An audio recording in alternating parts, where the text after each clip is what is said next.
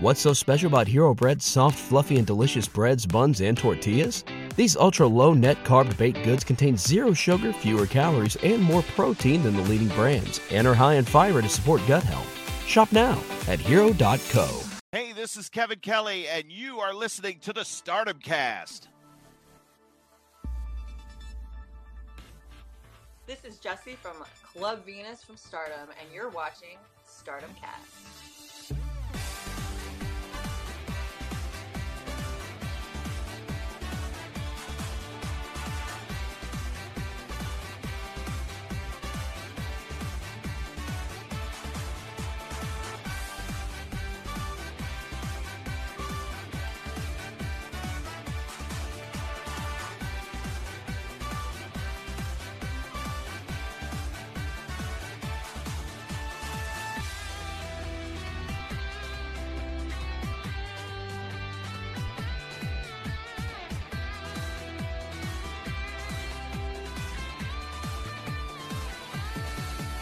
Hello guys and welcome to the Stardom Cast, your weekly audio source of all things World Wonder Ring Stardom. I'm your host, Rob Goodwin, and I am joined as ever by Matt Turner. Matt Turner, you survived Madam Web, sir.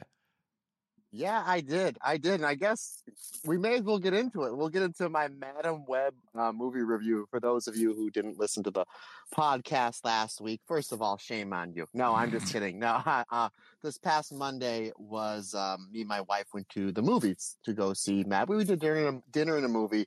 It was our Valentine's Day. So we went to go see Madam Web. I'll give you a quick movie review. First of all, I'm really glad that it got the reviews that it did going into the movie because my expectations were really, really low. So the bar was really low. Rob, if I'm going to give this a letter grade, as you are a teacher, I'd give this a C+. It really wasn't as bad as everyone made it out to be, in my opinion. It was a little bit too long, maybe 20 minutes too long. If I'm going to compare it to a wrestling match, Rob, there was a lot of headlocks, hammer locks, wrist lock, back to the hammer lock, back to the headlock, another headlock to the wrist lock, where I was like, okay, we've seen it. Maybe an attempted drop kick every now and again. Once the movie picked up towards the end, I thought it got really good. And the ending leaves a lot for the future. Now, is this movie going to have a sequel? Probably not, because of what we have to see what the box office is. But I'm intrigued to see if they do like a Disney Plus series or a Netflix series off this, because it leaves a lot for the future. What's going to go on with the Madam Web series? Now I'm going to end it at this, my friend. And not only did I enjoy it, again a C+, my wife enjoyed it as well. She said, I don't know why it got such bad reviews. I pretty much enjoyed that. Like, it wasn't Infinity War, it wasn't Endgame, it wasn't Venom, Let There Be Carnage. Ha ha, Rob. It wasn't as good as that one. Ha ha, there you go. But if you're saying, Matt, sell me on this movie. Now, Rob, I know a lot about comic books, and probably the character I know the most about is one Spider-Man. Obviously, this is kind of like a very deep dive into the Spider-Man history. So now I only saw one trailer and really didn't read too much about this movie. So a few minutes in the movie, we see that Dakota Johnson, who is the big star of the movie, she becomes Madam Web. Spoilers, I'm sure everybody figured that out, that she is an EMT. Her partner in the EMT world is, I forget the guy's name. He's a great actor, but he was Will Ferrell's brother in Step Brothers. So he is her partner. So 5-10 minutes in the movie, they save somebody's life. They go into the hospital, and the daughter of the person that they saved the life goes over to Dakota Johnson and says, "Thank you so much, ma'am, for saving my life, or for saving my mother's life." She says, "Don't thank me," and points at her partner. Just thank Ben Parker. I go, whoa, we're going into the Ben Parker. Now, for those who don't know, Ben Parker becomes Uncle Ben, and he's a very young Ben Parker. I'm like, is this kind of like the B or C plot? Is a Uncle Ben origin story? The next scene, these two are eating Chinese food, like I guess on their lunch break. And then Dakota Johnson says to what we now know as Ben Parker, "Hey, what are your plans this week?" And he goes, "I have a date, and I think this one's a keeper." He goes, "Oh, tell me her name." And I'm like, "Say May, say May, say Aunt May. Is this going to be Aunt May?" And he goes, "I can't tell you her name."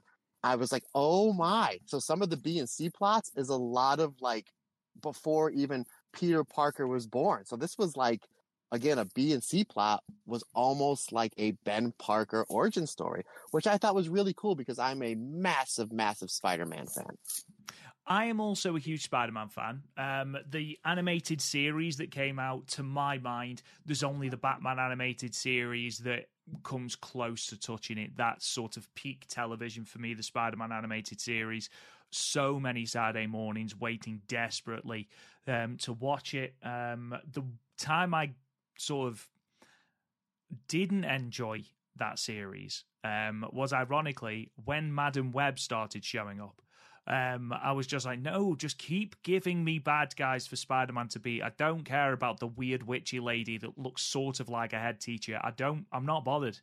So I'm already going into this film with a little bit of sort of deep-rooted hatred for it. But the fact that you've described it as watching headlocks, wrist locks, back to the headlocks, and so on, I'm glad that we can finally definitively sort of compare Madam Web or review Madam Web as a Randy Orton match, which I think probably best summarizes the plot of Madam Web. There you go, ladies and gentlemen. If you are a fan of the wrestling stylings of a Randall Keith Orton, then you will be a huge fan of Madam Web. I'm sure I'll catch it at some point, but I've got no desire to pay money to go and see it. No disrespect to anyone, and I believe the person you're talking about, the stepbrother from Step Brothers, isn't it John C. O'Reilly? No. His actual brother, the guy that owns the helicopter facility. That guy, the one that like razzed him. I think it's Alan. I want to say Alan Scott, but Alan Scott is the Green Lantern. I forget. I heard one of my buddies' podcasts do a review, and I'm like, that's that guy's name. And he usually does comedy, but he's more of a serious role. And again, I think he's in his 30s, but he looks like he's in his mid 20s here. But yeah, like I literally sat up in my seat, and my wife looked and goes, well, who does he become? I said Ben Parker. I said he's Uncle Ben. She's like, Peter Parker's Uncle Ben? I was like, yes. He goes, is Peter Parker even born? And I'm not. That's a little I'm not going to get. That'll be a little bit too spoilers because there is a lot of Easter eggs to Peter Parker coming along sometime soon in this universe if Sony does decide to pursue it. So again, I don't know. I don't think it's going to do well at the box office, but how it ended, it was like, oh my goodness, there's so much more they can do with this universe, and I'm looking forward to it. But it was almost like a 100-minute origin story. Like take for example, folks, I promise you we will get to Stardom talk. Take for example, lying. If they He's made lying. Turn off now. if you're still listening, we'll make it worth your while. But anyway, so it's almost as everybody knows the Peter Parker origin story. Just think if they did the Peter Parker origin story and he gets bit, the spider bites him 90 minutes into the movie. That's basically how long it was drawn out. And then it really starts to pick up. But yeah, I'm interested to see where they go with it. Do you need to rush out to the theater to go see it? No. Would I wait till it comes to a streaming service, or if you can rent it on a DirecTV for $2 or $3? Sure, because I thought it was that cool. And again, for somebody who's a massive fan of the Spider-Man universe, the fact that they're planting all these little Easter eggs for what's going to happen in the future, and they do say that it takes place in 2003. So I think that's going to web into the Tom Holland Spider-Man universe. See what I did there? Oh, honestly, mate, that was seamless. I loved it. For anyone, by the way, that Matt has just given away an enormous spoiler that Peter Parker becomes Spider-Man, I can only apologize for his filthy spoilers. No, I'm glad you enjoyed it, man. I know that obviously the film isn't for everyone, but if films were for everyone, the world would be a very boring place. Now, we have actually got quite a considerable amount to talk about today, considering there's only been 2 shows. Stardom did a double header of sorts at Korakuen Hall this week, one on Valentine's Day and one on the 17th. The 17th, of course, being the pay-per-view. They also did a show in Shibuya on the 18th. That, as we record, only just went up on Stardom World. Me and Matt did not have enough time to watch that. So what we'll be doing today is we'll be talking about a little bit of the news, which, to be honest, after the last 2 weeks has been a slower news week, which thank God. And then we'll go through these 2 Korakuen cards and then look ahead to next week, where we've got a couple more cards. And we've also got, of course, as we record tomorrow, Mayu Iwatani versus Mina Shirakawa for the IWGP Women's Championship. But before we get into all of that, Matt, before we delve into the goodness that is Stardom, what on earth is coming up on the Stardom Cast Extra? Stardom Cast Extra, the Patreon. Rob, we're covering pro wrestling. Believe it or not. No. Imagine. Unbelievable. Way to keep that in the pro wrestling Stardom universe. Alternate commentary this past week. Myself and Rob Goodwin did Mayu Iwatani's World of Stardom title defense from her first run back in 2017 against Kagetsu. Also, that will be released this week. Probably by the time you hear this or by the weekend, my roundtable discussion with one Scotty Wrestling. Scott and I discussed who had the better run in the 5-star Grand Prix. Was it Shuri's 2021 or Julia's 2022? Also, we were going to release, it'll be on your Patreon feeds. First thing next week, our alternate commentary, we'll see Julia defending the World of Stardom Championship against Suzu Suzuki from Supreme Fight 2023. And speaking of Supreme Fight, on the Rossi Vice tier that you so aptly named, my friend, which I thought was a touch of genius as always, I did a compare and contrast. What show was better, Supreme Fight 2023 and Supreme Fight 2024? And we got a lot of really good response back since we've never done anything like that on the Stardom Cast Extra before. And a lot of people really enjoyed that I took two shows and I was able to compare them and what my top 5 matches were and what show I like better and the reason why. And since everybody liked it and it seemed to be doing well, I'm going to continue to do that, probably 1 or 2 every month on that top tier, that $10 tier. And let me know what shows you want me to compare and contrast. I'm thinking about maybe doing the Dream Queendom 1 versus Dream Queendom 2, maybe World Climax Night 1 versus World Climax Night 2 back in 2022. So let me know what you want me to do as far as comparing, contrasting shows, because you're in control. Like I said, we always take suggestions on this podcast, and we want to keep this as fan-friendly as possible. And then the last episode that will drop on this month, it's crazy to say as we record this, we're 1 week away from the end of the month of February. The last podcast we are going to be dropping is I will be interviewing my good friend and tag partner, Andy Heder, as we will be doing our What If. What if Team Blue and Gold were part of the current Stardom roster? I know that's one we were supposed to do a couple months ago. Myself, Rob, and Andy, we just couldn't get the time to figure out when we would do it. And I know a lot of our fantastic Patreon listeners kept asking. I keep asking, when are we going to do it? I'm going to be recording him, I think, Monday, and that'll be in your Patreon feed sometime before the end of the month. Rob, that'll take us to the end of February, which means we're rolling into spring. We're rolling into warm weather. Let's talk about the 4 matches we have coming up for the Patreon listeners for the alternate commentary in the month of March, sir. Are you ready? Yes. Yes, I am, he says, with no sort of... Do you know what? No, I am ready. Let's do this. I'll stall. You want me to stall? No, okay, so I've got it. I think I'm all okay. right. All right. So Rob texted me about 2 weeks ago, and he said, hey, for March, alternate commentary, I would like to do Momo Watanabe defending the Wonder of Stardom Championship against one Utami Hayashishita back in 2019 that took place in New York City. I said, Mr. Rob Goodwin, that is phenomenal. Shout out. But if we're going to do Momo versus Utami for the white belt, let's do Momo versus Utami for the red belt from the 10th anniversary show from Korakuen Hall. So those are two matches we're going to do. I had another pick. We're also going to do one of my favorite, probably my second favorite, tag match in the history of Stardom as Soriano and Natsupoi defending the Goddess of Stardom tag team championships against Crazy Star, Mei Seira, and Suzu Suzuki. So that makes 3. We have one more match that we're going to give you. Rob Goodwin, what is that match? That match, he says, as he furiously checks the archives to make sure they haven't already done it. Damn it, they have already done it. Damn it. What was it? No, I'm curious. No, it's fine. It's fine because I do have a backup. I do have a backup, everyone, so don't panic. What we are going to be doing is from the 3rd of March 2019, we are going to be going to Nagoya and we are going to be locking in to one of the greatest Wonder of Stardom championship matches ever produced, as Momo Watanabe defends her belt against Jungle Kyona. Oh, great pick, my man. Great pick. I mean, to be perfectly honest, it's been one that I rewatched for Chasing the Dream. And it's just such a good match that I just feel like we need to go into depth on it, because it is, I said it's one of the greatest Wonder of Stardom Championship matches. I think there's probably a good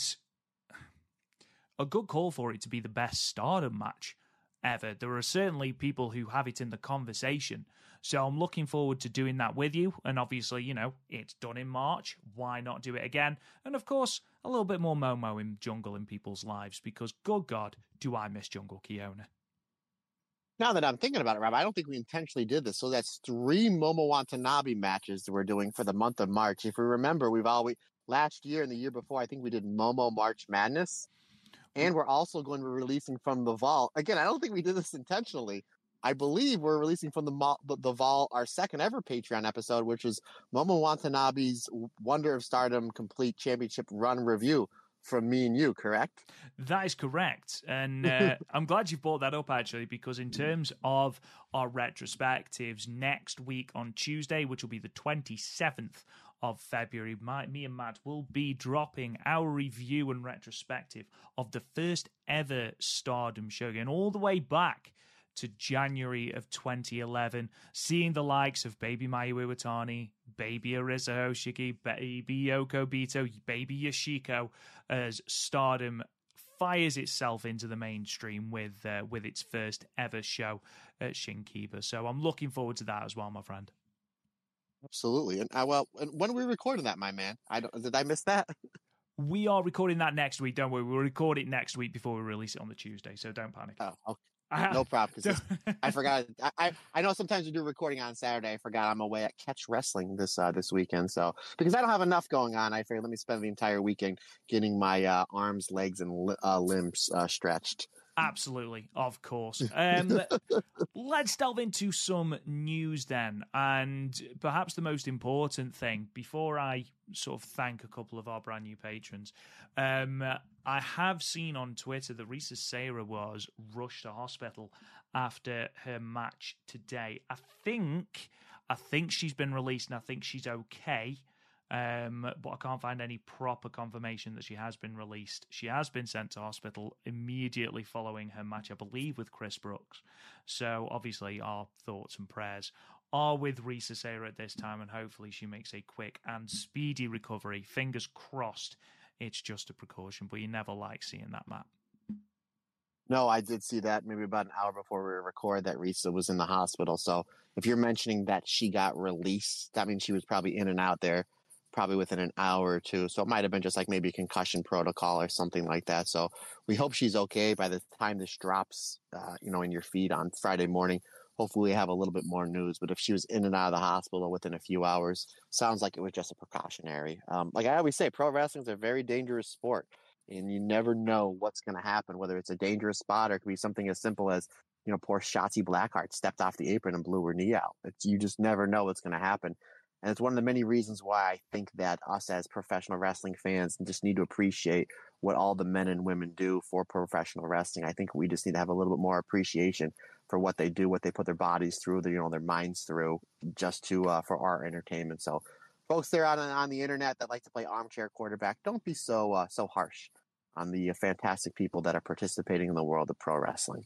I mean, you've only got to look at Natsukatora to look at innocuous injuries. I mean, she literally jumped off the apron, didn't even leap. She just dropped off the apron, twisted her knee, and she was out for over a year. So, horrible things do happen in the world of wrestling, unfortunately. And, Shotzi Blackheart, it's never a great time to be injured, but literally in the lead up to WrestleMania, a wrestler's biggest payday, Shotzi getting more of a spotlight recently, the chances are that she would have been on that WrestleMania card. So to miss out on that, I imagine, is absolutely devastating.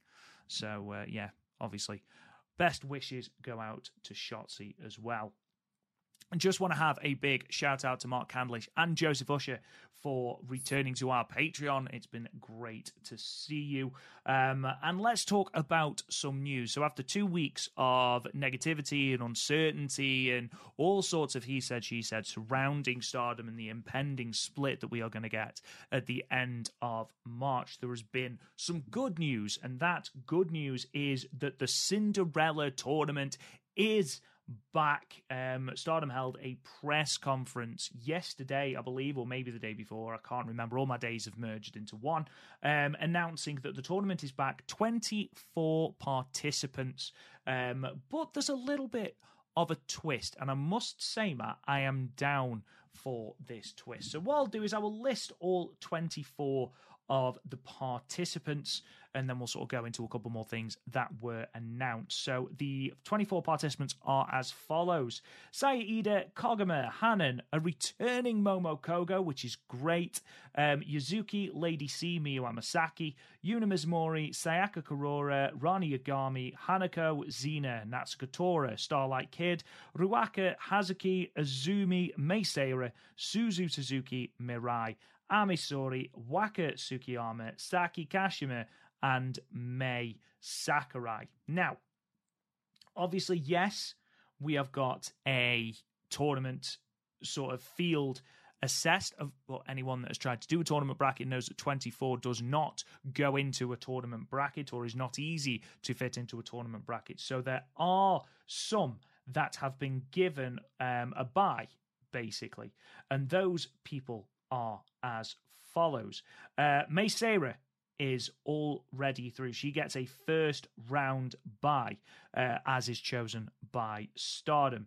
Hazuki gets a first round bye, again, thanks to Stardom. Azumi gets one, Suzu Suzuki gets one, Mirai gets one off the back of being a double winner, Amisori gets one, Waka Tsukiyama gets one, and Mei Sakurai gets one. Mirai, Amisori, Waka Tsukiyama, and Mei Sakurai all receive buys on the back of being the final four in last year's tournament.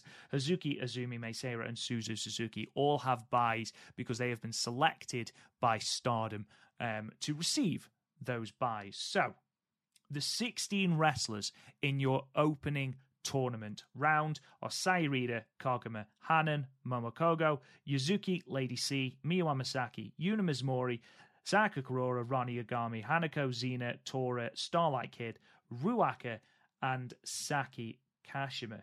Now, for those who are paying attention, let's say, you will notice that there is a hell of a lot of people missing from that bracket. Just to name a few: Mayu Iwatani, Utami Hayashishita, Sayaka Matani, Momo Watanabe, Tam Nakano, Maika, Syuri, Mina Shirakawa, and Julia are amongst the names to have missed out on the tournament bracket this year.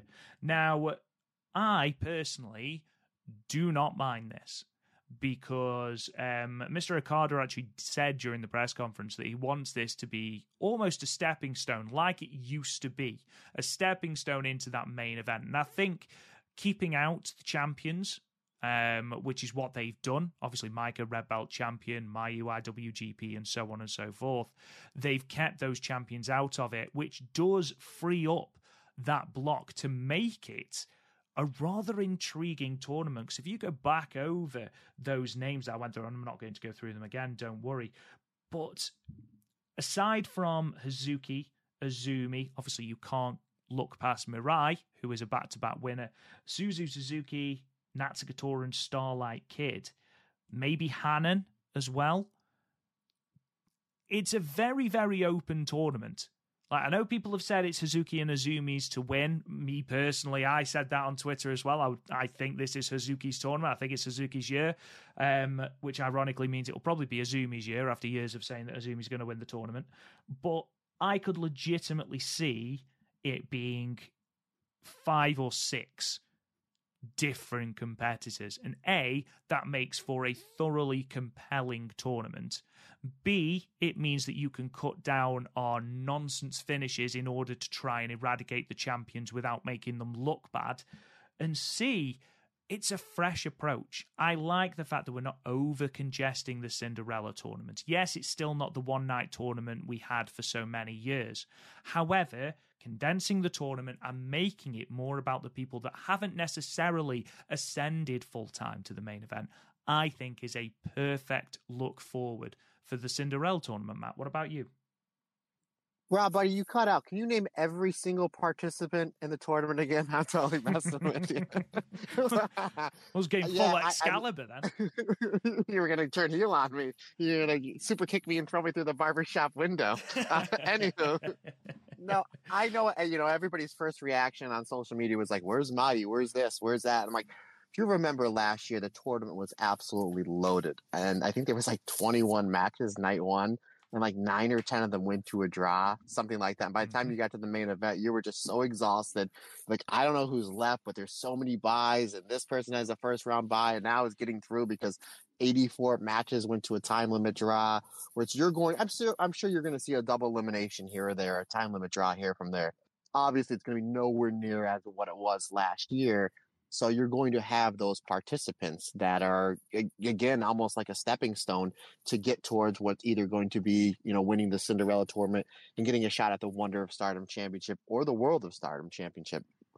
Not only that, but I believe, correct me if I'm wrong, Rob, night one, the opening night, isn't the Yokohama Budokan, correct? Yes, it is. Now that's a building they're going to want to get something around 2,900, 3,000 people. So I think what they're going to do is by leaving out the main champions, Micah's not in it and Tam's not in there. And I know she's not a champion, but I'm going to get to my point in a minute. Aphrodite's not in there. Mayu, the IWGP women's champion, she's not in there. So I think you'll do your first round. Maybe you'll have like an 8-person special tag match to those wrestlers that have the first round bye. And that'd be fun. Just mix them up any way you want with those 8 wrestlers and getting a first round bye, and then we're going to give an 8-person tag on night one in the Yokohama Budokan. That'd be a fun match. And then I think they're going to do Micah, because we know we're getting Micah and Tam. I think they're going to do Micah and Tam at the Yokohama Budokan. Again, what a loaded card that's going to be if you're going to get your opening round of the Cinderella tournament. And then your main event, or one of your main events, is going to be a World of Stardom championship match with Micah, the newer champion, defending against the wrestler who never lost the belt. I think that'd be a really, really good booking decision. And then again, and then you mentioned it a little bit ago, partner, that we're getting Mayu and Mina this weekend for the IWGP Women's Championship. We know that match is going to be great, but it's on a New Japan card. What if that match is great? It's not a what if. That match is going to be awesome. What if they're just like, that match is great, we're going to turn around and do a rematch with these 2 wrestlers because they're not in the Cinderella tournament, either on night 1, night 2, night 3, or the final night. That's the way they can go about it. And again, you don't have Aphrodite in this tournament as well, so you can see maybe a tag team title match somewhere going in this tournament as well. So I like the way that they're doing that. I like that. It's like, okay, we know that, like, last year Mayu was in it and Utami was in there. And as great as they are, we know they're not winning the Cinderella tournament. They've been in that upper echelon for years. So why waste everybody's time? Why? Mayu and Sai Kamatani last year on night 1 went like 3 minutes. It was like the biggest heartbreak ever because everyone was so excited to see it. And it's like the entrances were longer than the match. So at least this way we're going to get more quality than quantity. And I like that they're doing that. And again, I think they're going to be sprinkling some title matches or some big, important title match implications. So that twice. Big, important title match implications in these shows to go with the Cinderella tournament. And if that's what they're going to do, I'm all for it. And I think it's really smart booking from the new booking committee over here at Stardom. Yeah, absolutely. They're going to want to really sell out that Yokohama Budokan show, especially as the last time they ran that venue, which was the New Year's Stars show, the Triangle Derby. They only drew 960 people, which they will want to top. They will want to get back into those 1,000 sort of figures, especially as they actually outdrew that Yokohama Budokan show with the Korakuen that we're going to be talking about today. In terms of the dates for the Cinderella, March 9th is the opening night, which is 2 weeks on Saturday.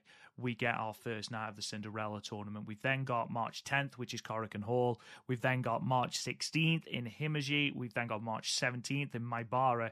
And then March 20th in Nagoya will be the finals. So I know that you said, Matt, about maybe having Micah versus Tam run at Yokohama Budokan. I wonder if they'll put that on the final card with it being in Nagoya. What do you think? No, that's a possibility because they did that 2 years ago with, I think it was Himika and Shuri. Remember that in 2022, they had the Cinderella finals, those 3 matches, and then they loaded with a whole really big stacked card. That's a possibility. Or they can do one Micah title defense on night 1 and then a Micah title defense, somewhere else down the line. I mean, there's a lot of different options they have. Or again, they can put one big title match on each of one of these nights. Again, you have Mayu IWGP champion. You have Aphrodite, the tag champs. You have Soriano, the Wonder champ, and then Micah, the World of Stardom champion. So you have those four big champions doesn't matter who they put them in their ring with. They're going to have great matches that are going to sell tickets, that are going to sell pay-per-views, that are going to sell Stardom World subscriptions. And again, you can put these championship matches on each show and mix them in with the Cinderella tournament. I think it's going to be an absolute banger of a handful of shows. I think it's good as well that we do have these seeds. You know, these are the favourites. We know this. But it gives the people like Hazuki as well that recognition that she thoroughly does deserve, because I do feel like Hazuki is in a little bit of danger of becoming like Jungle Kiona and also Ran, you know, someone who is notoriously fantastic at putting on brilliant matches whenever she's given the tap on the shoulder, but is in danger of not having the singles gold to go along with that. And having sort of the nod from Stardom to say, no, you are one of the higher seeded wrestlers in this. I think that's a really, really good thing to have, a real confidence boost as well, especially as after her FWC match with Julia and Suzuki. She actually came out and said she wants that white belt. She's coming for that white belt, and what better way than to win the Cinderella? The story's there. It's Hazuki's year. But that aside, I know that obviously, Matt, once the brackets are released, we're still awaiting brackets and first round matchups and the like. We will release a full bracketology episode as we do every year, giving our picks for every match and so on and so forth. But Matt, early on, you know, without delving into too much detail, and I know that the way we do things, it tends to change on an hourly basis. Who are you looking at in terms of winners of the 2024 Stardom Cinderella tournament? Is Mirai going to make it a three-peat? I don't think she will. I think Mirai should make it to the final four, which will more than likely, I hope they do the final four on the pay-per-view, which is what they've been doing since they went to this style bracket since, I believe, 2021, correct, partners? Is when they've done like this style bracket. Year, yeah. I hope she makes the final four, because then that's something I'm going to be like, oh, is she going to be the first person to not only three-peat, but to win 3 Cinderella tournaments? Right now, it's only her and Mayu that have won multiple Cinderella tournaments. They both won 2. Now, you know, before I give you my answer, you know that about an hour after we record this, that Stardom's going to release the brackets, 100%. They're probably releasing it now. No, because we're still on the air, and someone would text me, and I would be like, hold on, Rob, we're going to interrupt the Saida shoot headbutt match to give our brackets. But my early pick, and I know me and you talked a little bit off air, and we talked a little bit on Twitter. My early pick is the same one as you. Not unless you change yours, but I may be betting with my heart here than my head, but I'm going to say it's Suzuki. I just think it's her year. I think it's the best shot for her. I picked her last year. Of course, her and Azumi were eliminated, double elimination in the first round. But I have Hazuki, and I asked my wife, I said, a lot of people are asking they want your pick. And she said, well, from what you told me, Saida had a heck of a match, maybe the MVP of the pay-per-view that we're going to talk about at the end of the show. She's like, I think they should give it to Saida, which a lot of people were very happy that my wife went with the Saida route. Obviously, we're huge fans of both Saida and Hazuki on this show. But again, it's not my official pick, Rob. Obviously, we'll do that when we do our bracketology, which hopefully you don't have another heart attack. For those listeners, if you remember last year, poor Rob, I can feel him sweating through the microphone. He was up in a little tiffy. But my unofficial pick right now is Suzuki. How about you? Ideally, you know, ordinarily when I think with my heart, it is just an emotional reflex. However, this year it makes most sense. You've got rid of all the champions. You're putting a focus on the challengers. And I think Hazuki is the perfect person. I think she deserves it. I think to complete, forget Cody Rhodes, Hazuki needs to finish the story. And hopefully that's the route they're going. I could see Saida going the entire way. And after this weekend, never mind the star of the pay-per-view. I thought she was one of the stars of the entire 2 shows that we watched because she was phenomenal in the elimination match as well. I would be more than happy to see Sayurida in the mix as well. Personally, I completely agree with you, Matt. I think Mirai makes it through to the semi-finals. You know, she's a 2-time winner of the tournament. She's a former white belt champion, so it makes sense to have her in the mix. I can see Amisori being in the mix. My final 4 at the moment, and again, this could very much change. Well, it will change because the brackets will sort of force my hand somewhat. I can see the final 4 being Starlight Kid, Mirai, Hazuki, and Suzu Suzuki. Rob, I have 3 of your 4. Take Suzu out and replace her with Azumi. Do you know what? It's between Suzu Suzuki and Azumi. I would like to see, in my ideal situation, and again, it depends how the brackets pan out. And again, ladies and gentlemen, we will be going through a full bracketology episode where Rob will gently just melt into a puddle of anxiety. And you'll hear it all live on the Stardom cast. So wonderful. But I'd love to see Hazuki beat Mirai in the semi-final, and then I'd love to see Azumi versus Starlight Kid in the semi-final as well, because I think you've got that rivalry first. They've always been sort of competing for that. Who's going to be the first to do things? You know, Azumi was the first one to win the high-speed title. Starlight Kid was the first one to win the future title. Azumi was the first one in the 5-star Grand Prix, and so on and so forth. So it's interesting. It's an interesting story, and I think it would be really cool to have those two. Who's going to be the first one to win a Cinderella? Who's going to be the first one to make it to the Cinderella final? I do think it'll be Starlight Kid, by the way. I do think we're looking at a Hazuki versus Starlight Kid final. But, and this is crucial, I don't think Starlight Kid wins, because for me, the Cinderella tournament is a face tournament. I can't think of any heels that have won it. Julia was a tweener, but I don't really think there have been any outright heels that have ever won the Cinderella tournament. And at the moment, Starlight Kid is very much a heel as a member of Oedetai. So unless there is a complete about face and she becomes a face again between now and the 9th of March, I don't know. I don't think this is her year. I can see her as a future winner if she stays with Stardom, because I can see her being the face of Stardom going forward. However, as a heel, I don't think she makes it. I mean, is that just me being very naive, Matt? Or, you know, you think about the entire concept of the Cinderella. You think about, you know, the photo opportunity at the end where they're in the dress, they've got the crown on. That doesn't strike me as a very heel-centric thing to do. I can't, for example, imagine a Ruaka doing that, or a Natsuko Tora doing that, or Arena doing that as they're members of a Oedetai. I see your point. I'm going through all the winners in my head. It's Mayu, Toni Storm, Momo, Arisa, Julia. Julia was probably the closest thing to a heel, but she was just so badass that, again, you tweener, you hit it. You know, the immortal words of late great Tracy Smothers. I'm a tweener, man. So Julia, yeah. Then you have Saya Kamatani, the ultimate baby face, and then Mirai. So yeah, you have a point. I see that. Also, at the same time, Starlight Kid is almost in the Io Shirai, like, I'm a heel, but I'm not a heel because I'm so darn good. So I see your point where she's technically a heel, but who's booing her when she's wrestling? She's charismatic. She's got the mask. She's got the cool entrance. She's phenomenal in the ring. She doesn't cheat as much as really she should or she used to. So, yeah, I see your point, but at the same time, kind of cool visual with Starlight Kid with the dress, with the mask, and then on top of the mask, the crown. So that could be something interesting as well. But I see your point. I don't agree or don't disagree, but we'll see how it shakes out.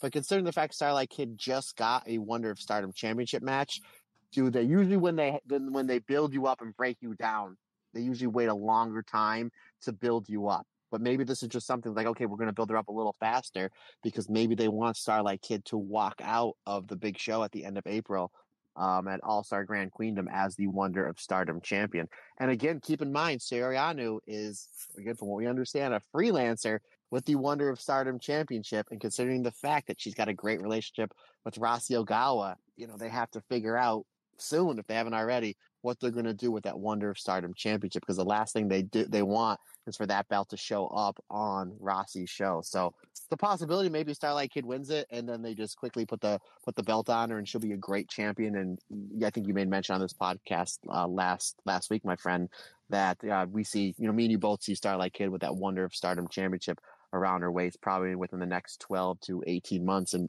maybe this is the time for it now. Maybe the way that things are lining up, this is the way to go about it. But there's a lot of different possible winners. Starlight Kid wins it, no problem. We get it. Azumi, that'd be great. Obviously, we're betting with Hazuki. If Saida wins, I think our minds will explode. Just because, like, Starlight Kid, Azumi, and Azumi have been in the main event scenes for so long, and we just see how hard Saida has been working and continues to work. We're just like, come on, just do it. Just do it. I think that our heads would explode like a 4-year-old boy, waking up and getting a Nintendo Entertainment System on Christmas morning, that Saida wins this tournament.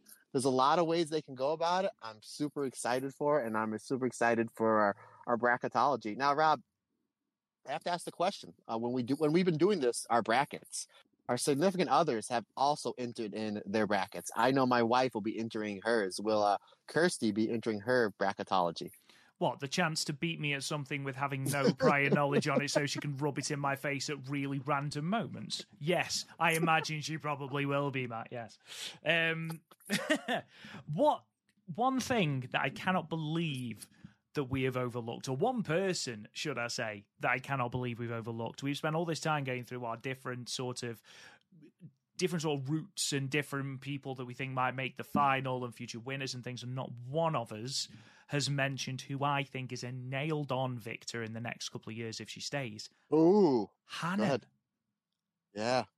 Like, how have neither of us mentioned Hannah? And again, it depends entirely on how they structure these brackets as to who makes, the semi-finals. Because, if Mirai and Hazuki are in the second round, then you know for a fact that obviously it's not going to be a semi-final between those two, which opens the door for somebody else. I would love to see Hanan win it. I think if you're looking at the future, the whole point, according to Mr. Okada from Bushi Road, is to highlight those challengers. Then Hanan is the perfect fit because there's no one in the company more improved than Hanan. There's no one in the company that feels like she has potential star written on her as much as Hanan does. And she's an uber babyface. She's not just a babyface, she's an uber babyface. So I think that picture of her in the dress with the tiara, I think would work really, really well. But again, it's another person you can add to the already 12 winners we've given to this tournament. Again, so much is up in the air until we see the bracket, which I imagine I'd be very surprised if we haven't seen it by this time next week. Very, very, very surprised. Last thing, just on the tournament structure. So I mentioned that the final is going to be on the 20th of March in Nagoya. That will be a pay-per-view, as we know. The champion ordinarily, and has pretty much the entirety of the tournament's run, will get a wish, and that wish will manifest as a Wonder of Stardom Championship opportunity. We assume that that's going to be the case here. Matt, I don't know if you know this, but the biggest show immediately after that final, would you happen to know when that is? EC Dub. Would I be correct, sir? I don't want to say that Stardom should run that white belt match in the ECW arena in front of clamoring Stardom fans. But can you imagine if they actually run that? And I know, Matt, when we announced that we were going to do Philly Mania, we joked how good would it be to see Hazuki raise that white belt in America. Oh my God, how good would it be, Matt? Because this is getting progressively closer. Obviously, we're talking about this, and Hazuki has not even entered the tournament yet, never mind won it. But I just think it would be really cool if we're there in attendance. Hazuki finally, at 0-5, finally gets that monkey off her back, finally holds the white belt in the air. Because again, I see so many parallels at the moment between her and Jungle Kiona, and I don't want Hazuki to leave this company and not have the singles gold she deserves, because that's one big regret I have for this company, is that Jungle Kiona was out of the company before she was able to complete that story and get that singles gold. Because you know, the moment that she got that gold, because it happened in Nagoya, of course it would. But I just think it'd be absolutely perfect. It would be so good. But it didn't happen. Hopefully it happens with Hazuki. I don't know if you saw the press conference, Matt, but it is a press conference, therefore it's absolute carnage. Couple of things. Momo Kogo made a quitting joke in the midst of everything that is going on with the company. She was like, I did think about quitting. Quitting being a loser. Oh, Yeah. Love it. But you should have headbutted a wall. She said that she's coming for the tournament. She's back, which is great. There's been loads of videos on her Instagram and stuff of her working out and getting into shape. So great stuff that she's coming back. Azumi managed to have everyone hysterics because she said the wrong thing at the end. And ordinarily, when you say the wrong thing, you style it out. So Mayu is so used to saying the wrong thing by now that she's used to just styling it out. Azumi had no chill whatsoever. She said the wrong thing, corrected herself, and then spent the next 15 minutes of the press conference absolutely howling with laughter at herself whilst Hazuki's trying to keep a straight face next to her. Absolutely fantastic. Incredible stuff. Let's move on then. Now, Matt, I don't know if you've seen the interview that Mayu Iwatani has done with NJPW 1972 before, in sort of preparation for her match with Mina Shirakawa. Have you read this? I have. I've read a little bit on our good friend Scotty Wrestling's Twitter page, so I've only been able to brief just a little bit of it. But hey, my man, you know the best place where I get my news is the Stardom Cast with Rob Goodwin. So go have at it, my man. Have at it. There you go. This interview. This is not Tokyo Sports, so this is not kayfabed, and Mayu takes that to the nth degree. I think she's a little bit too honest in some cases. She is brutal at times. So this is obviously in preparation for her fourth IWGP Women's Championship defense against Mina Shirakawa, coming tomorrow as we record, 23rd of February in Sapporo on the New Beginning in Sapporo Night 1 card. They ask her all sorts of questions. It's a really long but really, really good interview. They talk about sort of the direction of Stardom. They talk about Mayu's match with Mercedes Moné. They talk about where her match with Syuri stands in her own personal sort of Hall of Fame of matches for her. She rates it really highly alongside her matches with Io and Kagetsu. She also talks about Mina Shirakawa, and good grief, Mayu goes to town on Mina. So we already know that Mayu has said that winning a championship is a tall wall to climb. And the interviewer actually says, it sounds like you're paraphrasing what Tanahashi said to Okada. And Mayu laughs and says, yeah, that's exactly where I got it from. I just had to change it because I didn't want to directly copy Tana, which I thought was funny in itself. But she then goes on to mention the fact that Mina has changed her style a lot and can't seem to stick to one style.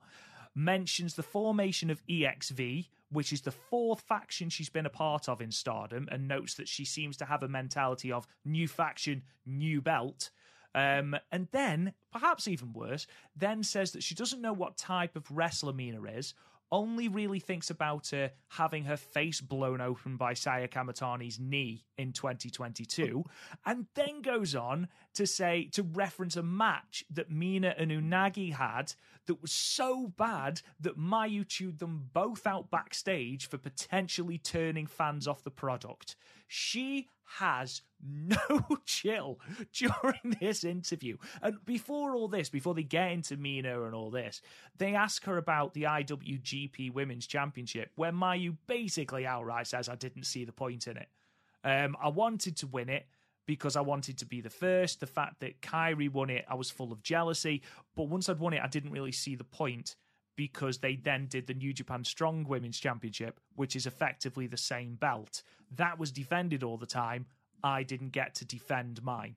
She is so salty about the past of the IWGP Women's Championship. And the fact that she is so openly honest is really quite refreshing. Again, there's no kayfabe, and I know that the chances are she is saying this primarily just to build a little bit of heat with Mina. But even so, it's a cracking interview. They talk about all sorts that I do actively encourage you to go and check out on NJPW 1972. But honestly, Matt, you need to read it. The way she buries Mina is so harsh. Yeah, then I think she'll put her over. Not put her. I think obviously, I'll give my early prediction. We'll probably talk about it later on the show. I think Mayu is going to win, but I think she's going to put her over in the match, meaning she's going to give Mina probably more than 50% of the match, and she may shake her hand afterwards. Again, and if it's a phenomenal match, there might be a good chance that they run it back sometime during the Cinderella tournament as a rematch for a proper Stardom, Stardom only show. But yeah, it seems like Mayu just doesn't have that filter in your head that, when you hear something or your question gets asked, you're like, this is the answer I have, but let me filter it out a little bit to kind of be a little bit more, nicer. It does seem like she's trying to build up this match. And I know of the match you're talking about with Mina and Unagi that was not good, considering the fact that how great Mina and Unagi are in 2024 compared to what they were in that match. Just goes to show how hard the two of them have worked at their craft to get better.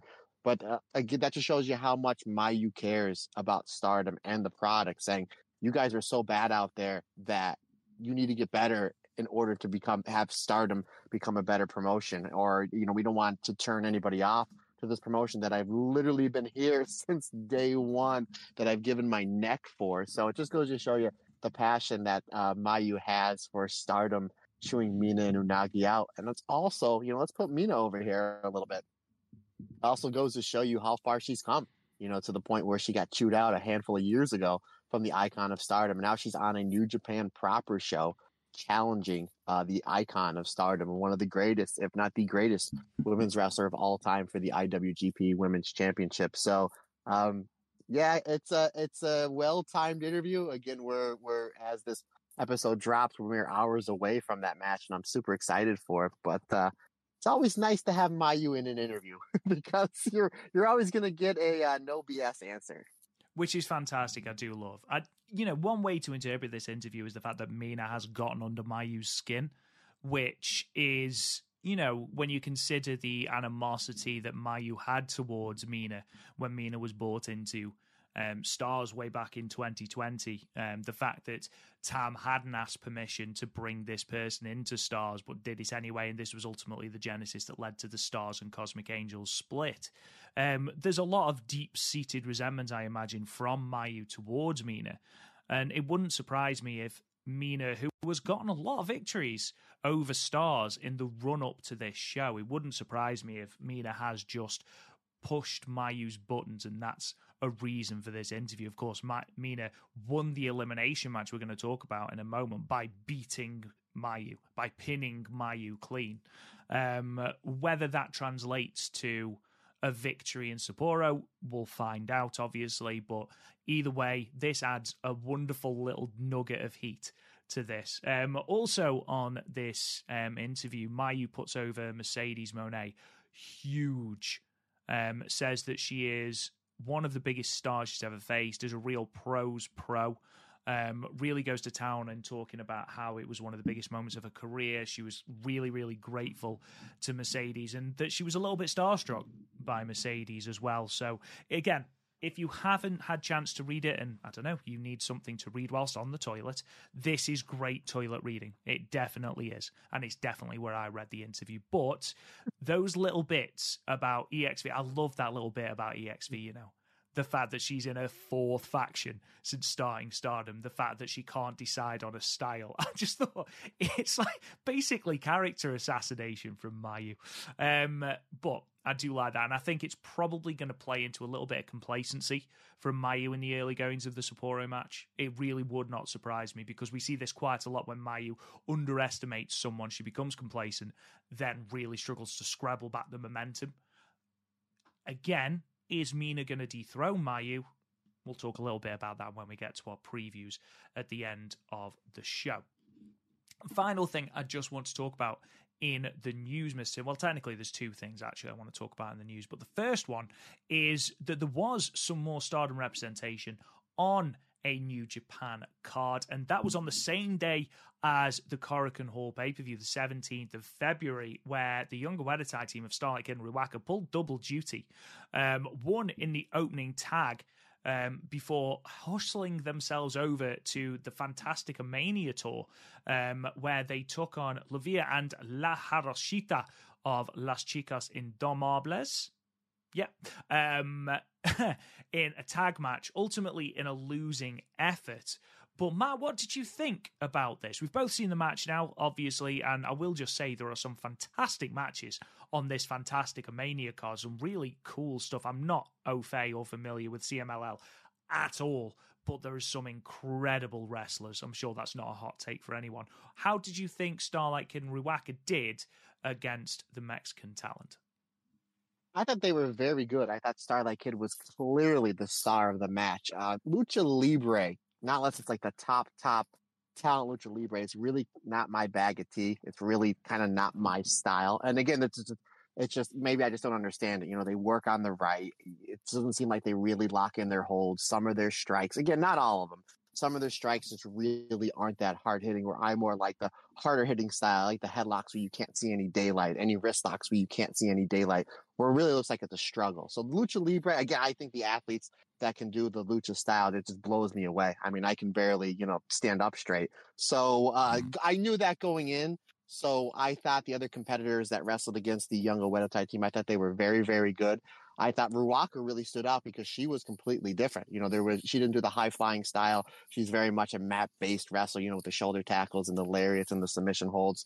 So I thought her offense stood out very well against the other three competitors in this one. But the two ladies from CMLL, I thought were very good. But a Starlight Kid, I don't think anybody would disagree with me. It was clearly the star of that match, literally to the point where she was being cheered on towards the end of the match, which, again, we talked about Starlight Kid as the heel winning the Cinderella tournament.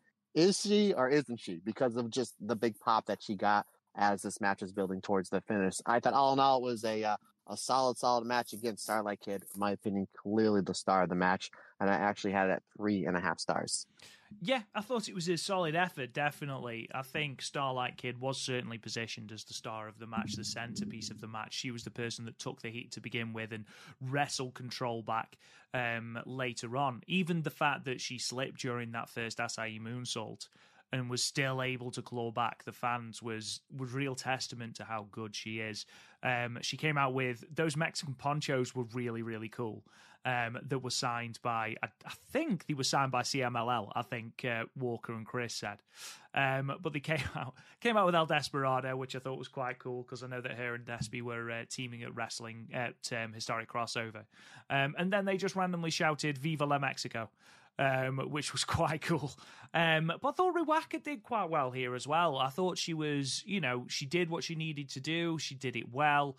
She didn't blow anyone away, certainly, but I thought she made the most of her opportunity in New Japan. I'd like to see a little bit more integration of Stardom wrestlers onto New Japan cards like this, onto Road 2 shows, and onto maybe, it doesn't even have to be bigger cards like Dominion or King of Pro Wrestling or even Wrestle Kingdom, but you can certainly fit them on New Japan Korakuen Hall show cards, or even like, B pay-per-views, Power Struggle, for example. I would like to see more integration. Obviously, we've seen it here with Starlight and Ruaka wrestling Las Chicas Indomables, and we're obviously seeing it with Mayu and Mina Shirakawa. I've seen quite a few people that say that Starlight Kid has missed her calling, having an excursion to Mexico, and I'd certainly like to see Starlight Kid perfect her craft in Mexico. I think she would come back a completely different wrestler in the best possible way. I think she'd look absolutely tremendous. Final thing that I want to talk about, Matt, is Philly Mania. Obviously, our live podcast will be live on the 4th of April, and we actually have the information and everything on our website, stardomcast.com. We are going to be at Jack's Steaks Tap Room in Philly, 242 Wharton Street, Philadelphia. 7 p.m. we are going to be there. It's a 5-minute walk from the ECW arena or the 2300 arena, whatever you want to call it. We will be there courtesy of Funk Brewing, completely free. We're not going to charge anything at all for you to come and see us. We just want to see your lovely faces, throwing questions our way, and generally sort of getting involved in the podcast. We're also going to be launching our brand new Stardom Cast beer. That's going to be on tap in the bar as well. So let's all go and get wasted responsibly on the new Stardom Cast beer, Matt Turner. Yeah, well, I'm everybody's DD, so I will have maybe one or two with you guys at the bar. Then I got to make sure that that we get back to the hotel safe, or if we go to another show afterwards, which is another discussion for another day, or maybe later on in the day. But yes, not only will we debuting our beer, which I believe is going to be on tap, but they're going to be cans as well, so you can come and get your collector 6-pack of the Stardom Cast beer. Is going to be our logo that you see over here, on the podcast. And I put the logo up on the beer labels, all done by my friends over at Funk Brewing. They have that's all done and up on all of our social media. So if you want to gander at what the label looks like, just go on to our social medias or shoot me an email. I'll be more than happy to share what the beer label looks like. We don't know how long we have for the podcast, or actually, I think we're probably going to figure that out next week. I think myself and Sean have our editor-in-chief, Sean, because Sean's going to be the one that's going to set up all the sound for us. We're going to have a phone meeting with Jess, I believe her name is Jess, the owner of the bar, and we will ask the question of how long we're able to podcast for.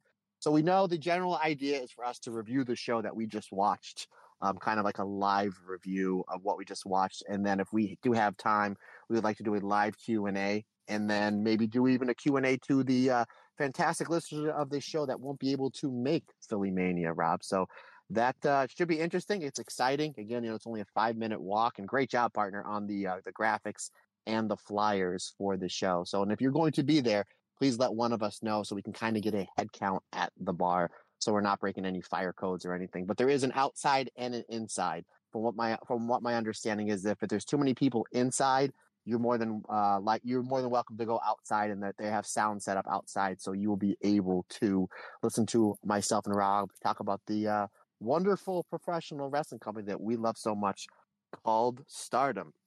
And now, Rob, now if there's any, I'm sorry, go on. No, after you. I was going to say, there's actually a little news segment that I want to talk about with you. So whenever you're done on the portion of the news segment, there's something I want to go over with you. But go ahead, my friend. You were going to say something. That sounds utterly terrifying. But no, it was just that I know that the DDT show starts at 8. So if you want to come and see us, then go to the DDT show, please feel free. Again, it's a 5-minute walk from the venue, so would love to see as many of you there as possible. Hell, we might even drop in on the DDT show. We don't know yet. Now, Matt, what would you like to talk to me about? I'm ever so slightly scared. No, shouldn't be scared. I saw this on Twitter the other day, and I figured this would make for a good discussion on the podcast. So I don't know if you saw, Sai Kamatani put a tweet out 2 or 3 days ago saying that she met with the brass at Stardom and Bushi Road for new merchandise, and there's going to be new merchandising coming out. Now, she didn't say if it's Saya Kamatani merchandise. She didn't say if it's Aphrodite merchandise. She didn't say if it's Queen's Quest merchandise. She just said there's a bunch of new merchandising coming out, and she's really excited for it. And I'm paraphrasing. About 2 hours ago, Azumi tweeted something out that there's a double photo shoot that the members of Queen's Quest are going to be a part of this weekend, and she's really excited for the photo shoot. The reason why I find that interesting is we know the roster. There's certain members of certain factions and wrestlers that are going to be staying with Stardom, and some that are going to be Rossi's company.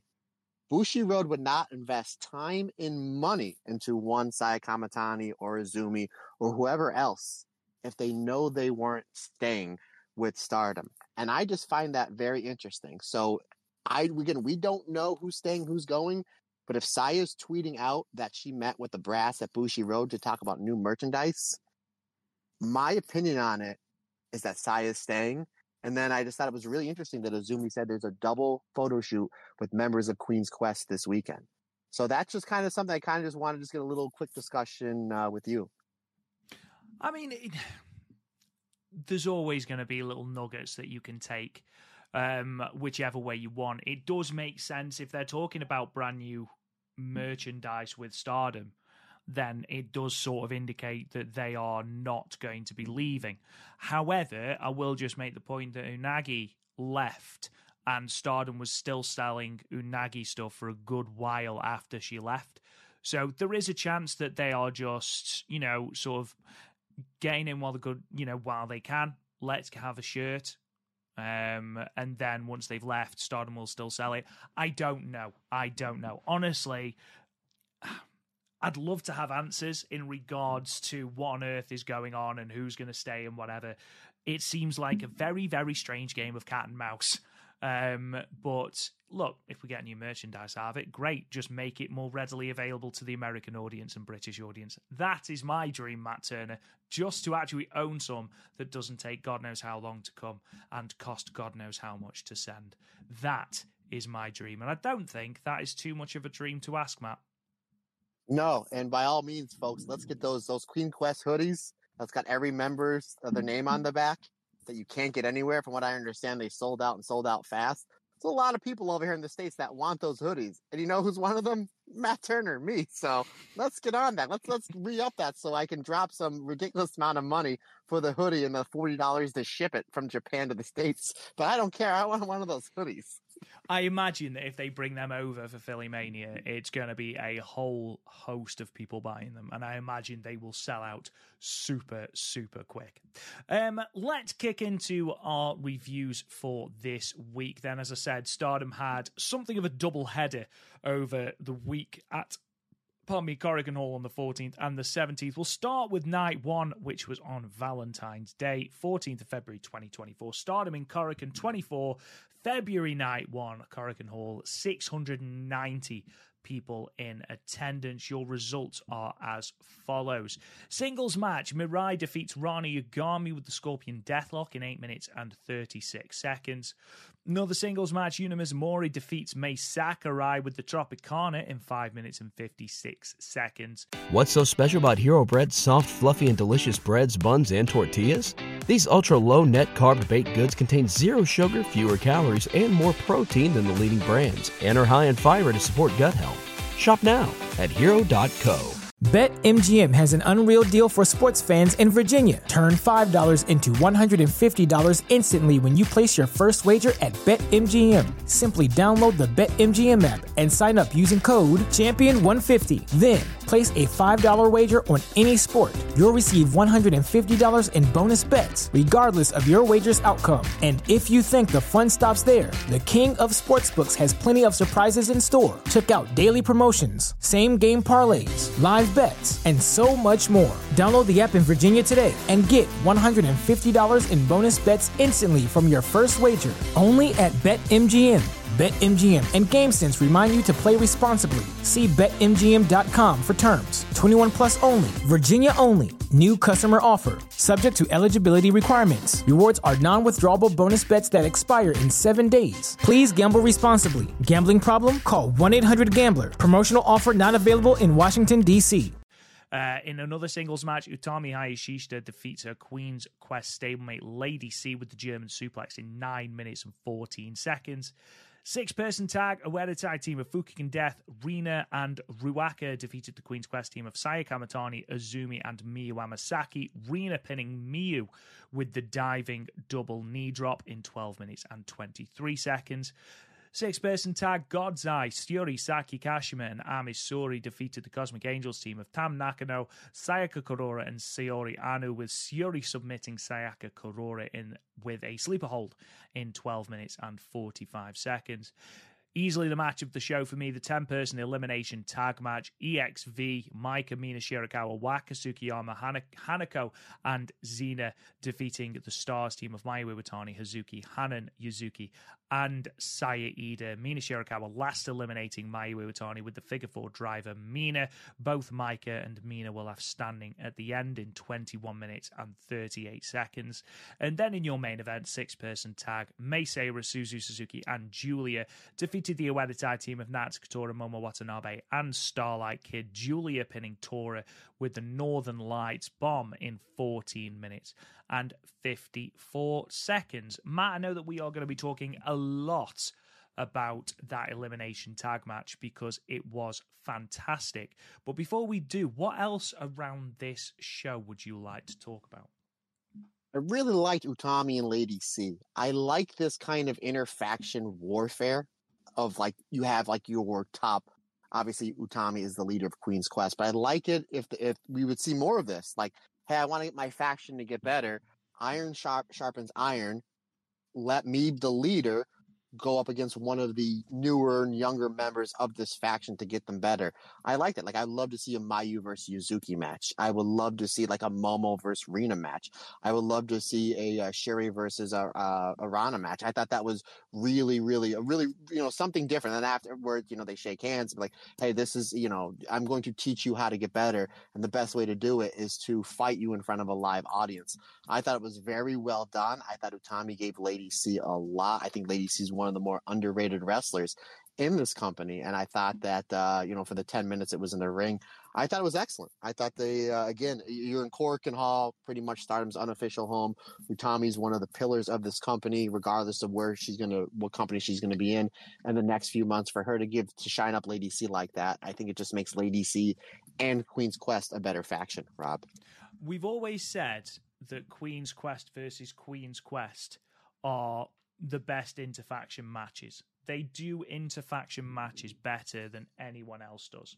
And I think it's just because they have that understanding that, yes, we're stablemates, but we are only going to get better if we go hell for leather at each other. And it did feel very much like Utami taking Lady C under her wing. And I like that. I really like that. Sort of that mentorship in Queen's Quest. It's similar to what she had with Momo Watanabe back in 2018 and 2019. So the fact that she's willing to pass on that knowledge then to Lady C is really cool. And like you said, the singles match itself was great. I thought Utami, led the match incredibly well. But you're right, Lady C perhaps doesn't get the plaudits that she does deserve because she's a solid worker. Maybe she's not one of those that's going to crack the main event or even, the semi-main event, but she is a solid, reliable hand in that sort of lower mid-card area that you know what you're going to get with her, and it's always solid. And she's another one that has improved mightily over the last 2 years, Matt. Yeah, they're getting really, really good stuff. And other than the elimination tag match, or the co-main event and the main event, I thought the Cosmic Angels versus God's Eye match was really good, especially with Sherry giving, we just talked about Utami giving Lady C a lot. Sherry giving Sayaka Korora a lot towards the end. I thought it was really, really good. And considering the fact that poor Sayaka Korora in these last handful of matches she's had, she's just getting her butt whooped. I mean, you had to get, in the match that she had against Tam Nakano last week, Tam just beat the bejesus out of her. And then afterwards, like, can I join the faction? Which I thought was cool. And then Sherry holds nothing back, but she gives Sayaka Korora a lot in this match. I thought both factions worked well together. I thought all participants in this match worked really, really hard, and it really made for a great finish. And I don't know if you noticed this, Rob, the last 3 matches that Sherry's won, she's all won with the sleeper or the rear naked choke. So I like that she's using a very simple, catch wrestling, jiu-jitsu, submission hold, very like jiu-jitsu, 101. One of the very first submissions or chokes that you learn is the rear naked choke. Obviously, we know that she can do, she's great at a whole bunch of submissions, but like the easiest one to get on, the most effective is the rear naked choke. So it's nice to see that she's putting this submission hold into her already dangerous game. So I thought that was really, really cool that we're building up the sleeper hold, the rear naked choke from Sherry. Yeah, she seems to have been using this a lot more, which again, the more you expand your arsenal, the more exciting a match can become because you don't necessarily know how a match is going to end. If you look at that run of Julia, I believe in the 2022 5-star, where I think she won every single block match with a different move at one point. So, and Shuri has an absolute litany of submission moves that she's able to win a match with, and it makes her so dangerous. But the fact that she eats that spear from Sayaka Korora, who is another one who is improving all the time. Again, and I say it every episode, it feels like she was the one of the rookies that I was least excited about, not in a horrible way, but, I was really excited about Yuzuki because she didn't feel like a rookie. Really excited about Rani Yagami because she came with that sort of shoot-fighting mentality, that Shuri style. And Sayaka Korora just felt like, someone who was solid but didn't really have an identity. And now I think with being added to Cosmic Angels is an absolute no-brainer. Yes, she is probably going to eat a significant amount of pinfalls. She's one of the only people left this year who hasn't had a single victory in Stardom, one of those being Hina and the other being Tekla, both who have been out with respective injuries. So it's probably only going to get worse before it gets better, but from an in-ring standpoint, Sayaka Kurora, I think, is improving at a rapid rate of knots, and it's really, really cool to see. You know, you look who she's in the ring with there, Tam Nakano and Sioriano. The way that she is going to improve with those two is really going to be a sight to behold. But I'm sick of waiting, Matt. Let's talk about this elimination tag match, because as fantastic as this match was, as well structured as everything was, as much as everyone got their licks in, everyone had their moment to shine, for me, this match is about one person, and that one person is Saya Ida. Because there's that one point when Mayu is completely out of it on the outside, and effectively Saya Ida is taking on both Maika and Mina Shirakawa on her own. Take away for a moment how much Saya Ida's lariats have improved and how she pretty much beheads anyone with those lariats she throws. And we'll be talking about how big those lariats are that she threw in the New Blood tag match in a moment. But here, I thought she was tremendous. The work that her and Hanan put in together against Waka Tsukiyama in the early goings, and then her resilient underdog babyface sort of performance against Mina and Maika, it was because of this weekend that I actually think, you know what, if she did win the Cinderella, she thoroughly deserves it, because she felt like a star here. She was eliminated after Hazuki. She was eliminated after Hanan. She was eliminated after Yuzuki. At one point, I completely forgot that Mayu hadn't already been eliminated. I thought it was Saya Ida against the world. However, Mina Shirakawa, Maika, EXV felt like a real force here. I thought Xena looked fantastic. The powerbomb elimination to Hazuki looked really, really cool. Overall, I thought every single woman, with perhaps, and this is no disrespect, with perhaps Waka Tsukiyama, who was eliminated first, didn't really get a significant amount of time to get her move set in. I thought everybody, apart from that, had their chance and took it with both hands. This match was fantastically entertaining. Not quite my match of the weekend, and I call it a weekend, I know it was a Wednesday, but you know what I mean, sort of the double header. It's very, very close run thing, though. I thought this was tremendous. Built Mina up as a genuine threat towards Mayu. Mayu selling like an absolute star for Mina and Maika. But again, this match, all about Saya Ida, 4.25 stars. Absolutely loved it, Matt. Wow, I'm going to go right off the first thing. You liked it more than I did. I loved it. I had it 4 stars. So it's very rare that you have a star rating higher than me, but I completely understand and agree with that. Obviously, you made a lot of really good points. Let's put over Waka a little bit, right? Really good feed and sell for that lariat, was it not? Holy shit. She, honestly, I don't know who took the lariats better, Chanyota or Waka Tsukiyama, but both sold them like they'd been hit by respective boats.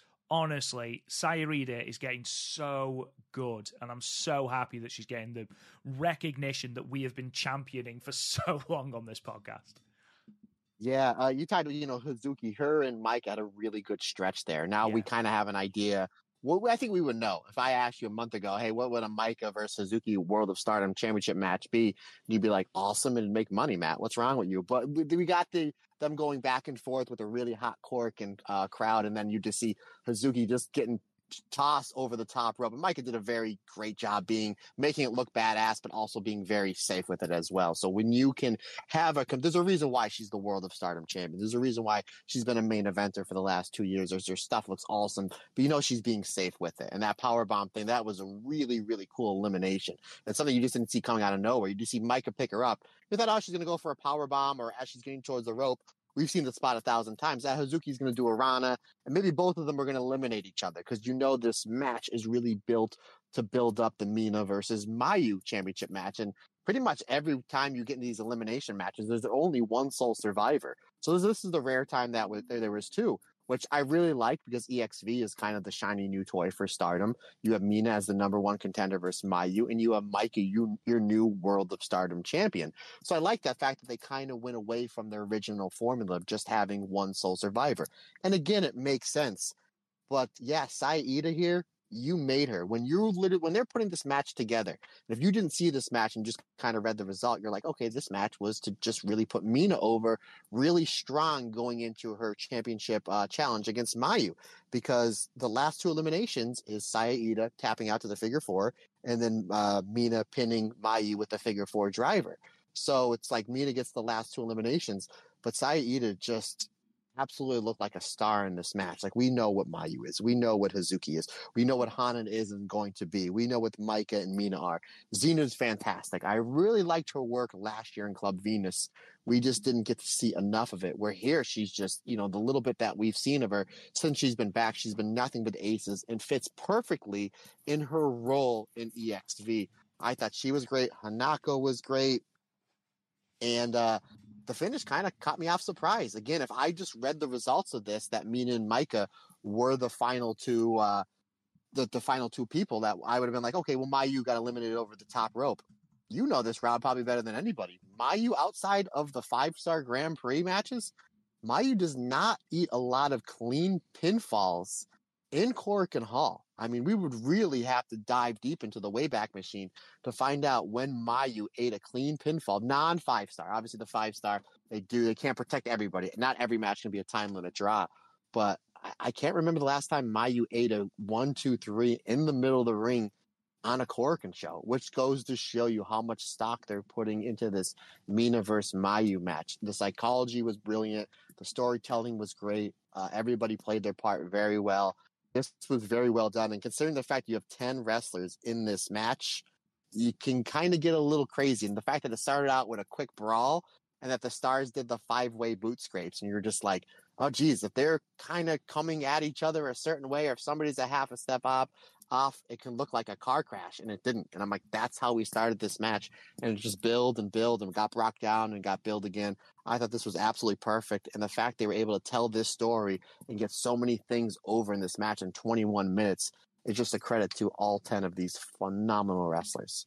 I thought it was a really cool story that they were telling, the fact that you had at one point, so you started off with Stars showing off their superior teamwork. They have been a faction for longer. They know each other better, and they were almost trying to shove that in EXV's face. Look how good a team we are. And then eventually EXV start again on the same page. You got Micah and Mina Shirakawa, who so many people have been talking about not being able to coexist as co-leaders. Suddenly they were tagging in and out quickly and isolating certain members. You got Xena coming in and using her power. You got Hanako using hers. Overall, I thought EXV came across as a really well-oiled unit. And I thought it was really cool that Stars were the one to drag that out of them almost. But yeah, everyone deserves plaudits for this match. This is one of my favourite matches from Stardom this year, which I know is a big thing to say, especially when you consider how many matches of the year Stardom have already put on, in our humble opinion. But yeah, I thought this was absolutely great. Matt, I know you wanted to talk about the main event, though. Yeah. Boy, I really love Crazy Star as a team. I mean, let's just go right into the finish. I thought with Tora eating the L here, considering last week she pinned Julia clean in the middle of the ring to build towards the match we're going to talk about here in just a little bit. Korakuen Hall just a handful of days later, with Tora challenging Julia for the IWGP Women's Strong Championship. But I liked how they literally had to throw everything at Tora. You had Crazy Star hitting their tag team finish. The Suzu May, the lung blower into the German suplex. And then Julia just dumps Tora on her head with a Northern Lights bomb. I thought that was a great finish. A good way to make Tora strong, that it was just like, yeah, you know what? Julia may have pinned me here, but she's not going to have Suzu and May, in her back pocket to help her out, come Friday. So I thought that was a really good story to tell. And Momo and Starlight Kid, the little interactions they had with Crazy Star. That's a match I definitely want to see somewhere, definitely sooner than later, with like maybe going 15 or 20 minutes. I thought these two teams worked really well together. Obviously, the main crux of this match. And again, it's smart booking. This is your main event here. We're coming back in 3 days with a singles match between Julia and Tora for the strong title on the line in a no DQ match. They did a great job building that match up to kind of sell more tickets.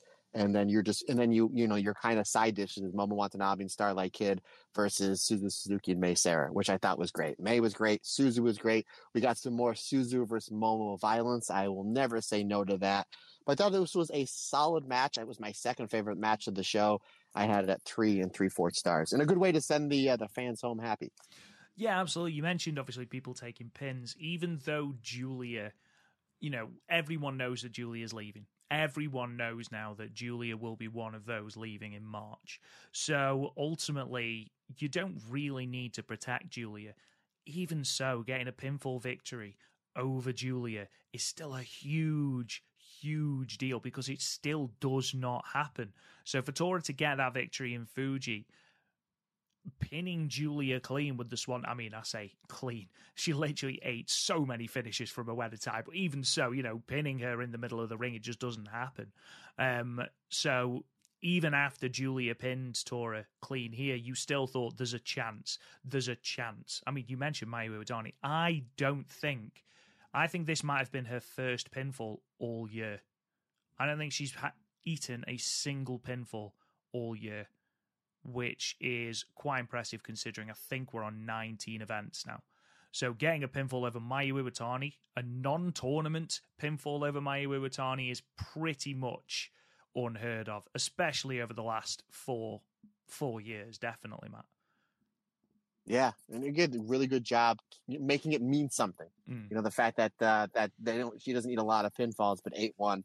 And it really, you kind of just turn your head and be like, oh, and I understand the reason for it, the psychology behind it. So, really good stuff. A solid Korakuen show. And you're absolutely right. It wouldn't have meant the same had Mina just thrown Mayu over the top rope. A definitive move in the middle of the ring. Plus, for a fact that you are going to get a phenomenal near fall now with that figure 4 driver Mina.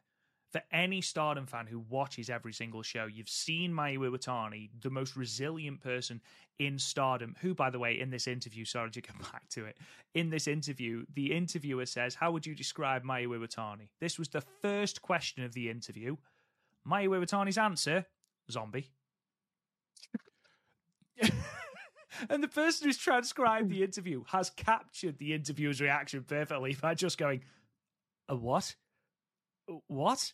And Mayu then has to explain the whole zombie Mayu lore and the fact that she's got two sides, the zombie Mayu and the killer Mayu, and you never know who you're going to get. Love that. Thought it was brilliant. So the fact that you're able to keep the most resilient wrestler in Stardom down, that's a big deal for Mina. So, that move is going to be very, very hotly contested in Sapporo, and I cannot wait to see it. So we then moved on to Stardom in Korakuen Night 2, 17th of February 2024. Korakuen Hall, Tokyo, a very, very healthy 956 people in attendance, which is one of the larger Korakuen crowds that Stardom have had in a good few months. It was a pay-per-view, Matt. It was a cut price pay-per-view. How do you think this card came off? We were quite negative. Let's say it is. We were quite negative about the fact that Stardom were putting on a card that was a pay-per-view that was quite weak on paper. Did Stardom surpass your expectations, Matt? Yes, they did. And one reason is, okay, there's a pay-per-view. I know I'm going to have to get up at 2 or 3 in the morning. So I go and buy the pay-per-view and I realize it's 9:30 on a Friday night. So I was like, oh, sweet. I don't have to get up early. I just got to stay up a little bit later. Now, I just want to put my wife over just for a moment. I fell asleep on the couch around maybe 8:30. At 9:15, she woke me up. She's like, doesn't the Stardom show start soon? And I go, what time? And she's like, it's 9:15. I said, yes, it does. Starts in 15 minutes. She's like, okay, just let you know that I made you a treat. And over by where I sit on my dinner table, she made me a coffee and fresh baked chocolate chip cookies to keep me up for the Stardom show, which I just thought was just the nicest thing. So that even exceeded my expectations even more, Rob. But as far as this, the show and a bubble, absolutely. I thought this was well worth my money. I thought that if I was in Korakuen Hall and I paid $50-$60 for a ticket, I'm just using that as a price range because that's what we paid for our Philly shows, for the Philly show on the 4th. If I paid $50-$60 for a Korakuen Hall ticket, I would have got my money's worth. I thought the show was very solid, and they gave us 2 championship matches. We knew we were going to be good, but I don't think anybody expected them to be this good. Really blown out of the water on how great those 2 matches were, especially with that main event being something completely different from anything, not only on this card, but the Korakuen show that we just reviewed on Valentine's Day. It really, really stood out. So yeah, we were kind of like, we're shoehorning a pay-per-view. I understand it's a cheaper price. It's on literally 3 or 4 days notice. The card kind of just looks like meh. But really, everybody worked really well. Every match was really good. And again, those 2 title matches were alone well worth double my money. So as per usual, Stardom always delivers on pay-per-view.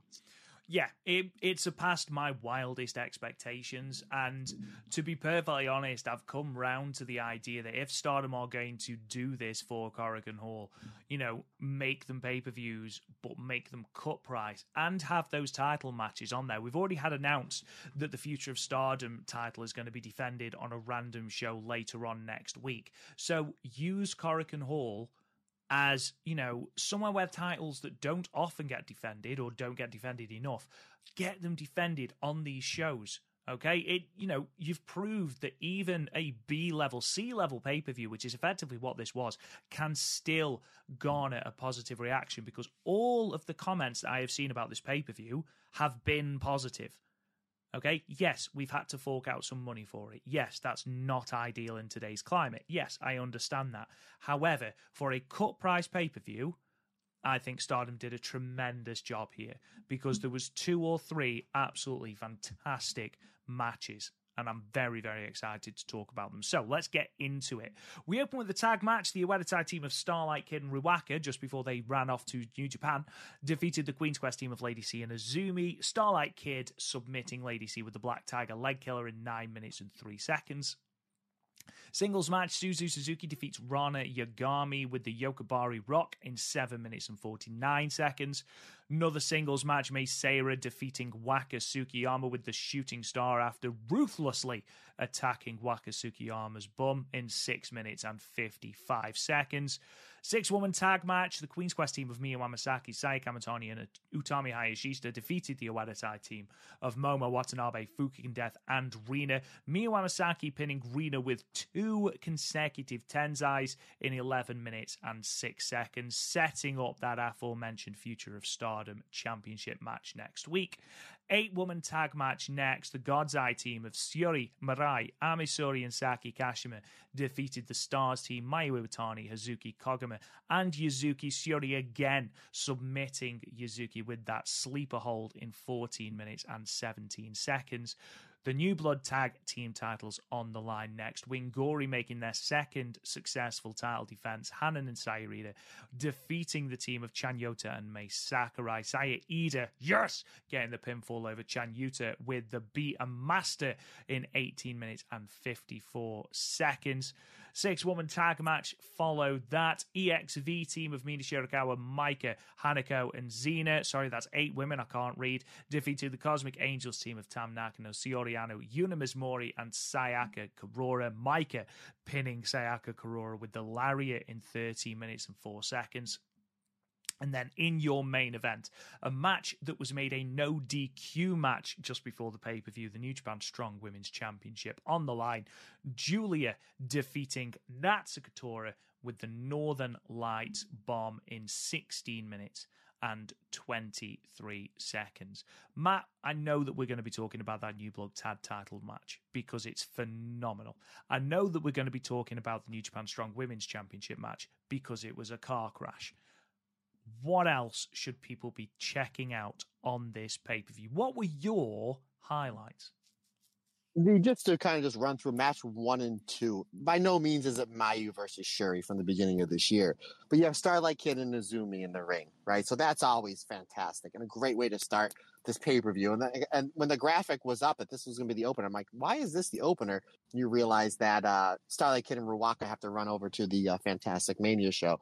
Great way to start the show. And if you haven't seen it yet, check out the choke slam that Lady C does on poor Starlight Kid. Starlight Kid is just like, I don't care that I'm wrestling in New Japan in an hour. I'm going to bump all over the place for Lady C. Again, a great showing. Lady C did eat 2 L's in these Korakuen shows, but she was shined up really well. Again, the match with Utami and Starlight Kid made Lady C look really good here. Again, Ruaka was great as well. Anytime you get Izumi and Starlight Kid in the ring, you're always going to have, must-see pro wrestling.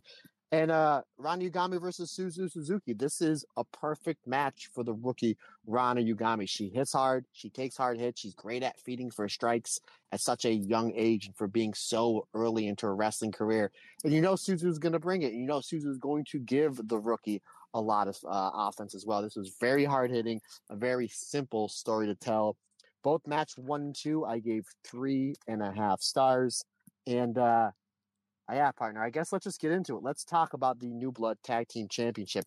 And I didn't know it went that long. I knew it got some time, but the fact that it almost went 19 minutes just goes to show that Stardom's putting a lot of stock in Hanan and Saida. And I thought, my Sakurai, for someone who basically, she's a mid-carder. She's improved very much in the ring. Chan Yoda is not part of the normal Stardom roster. We really only see her on some New Blood shows and a few Stardom shows here and there. So we don't get to see these two team up that much, but they were great as a team. Hanan's fantastic.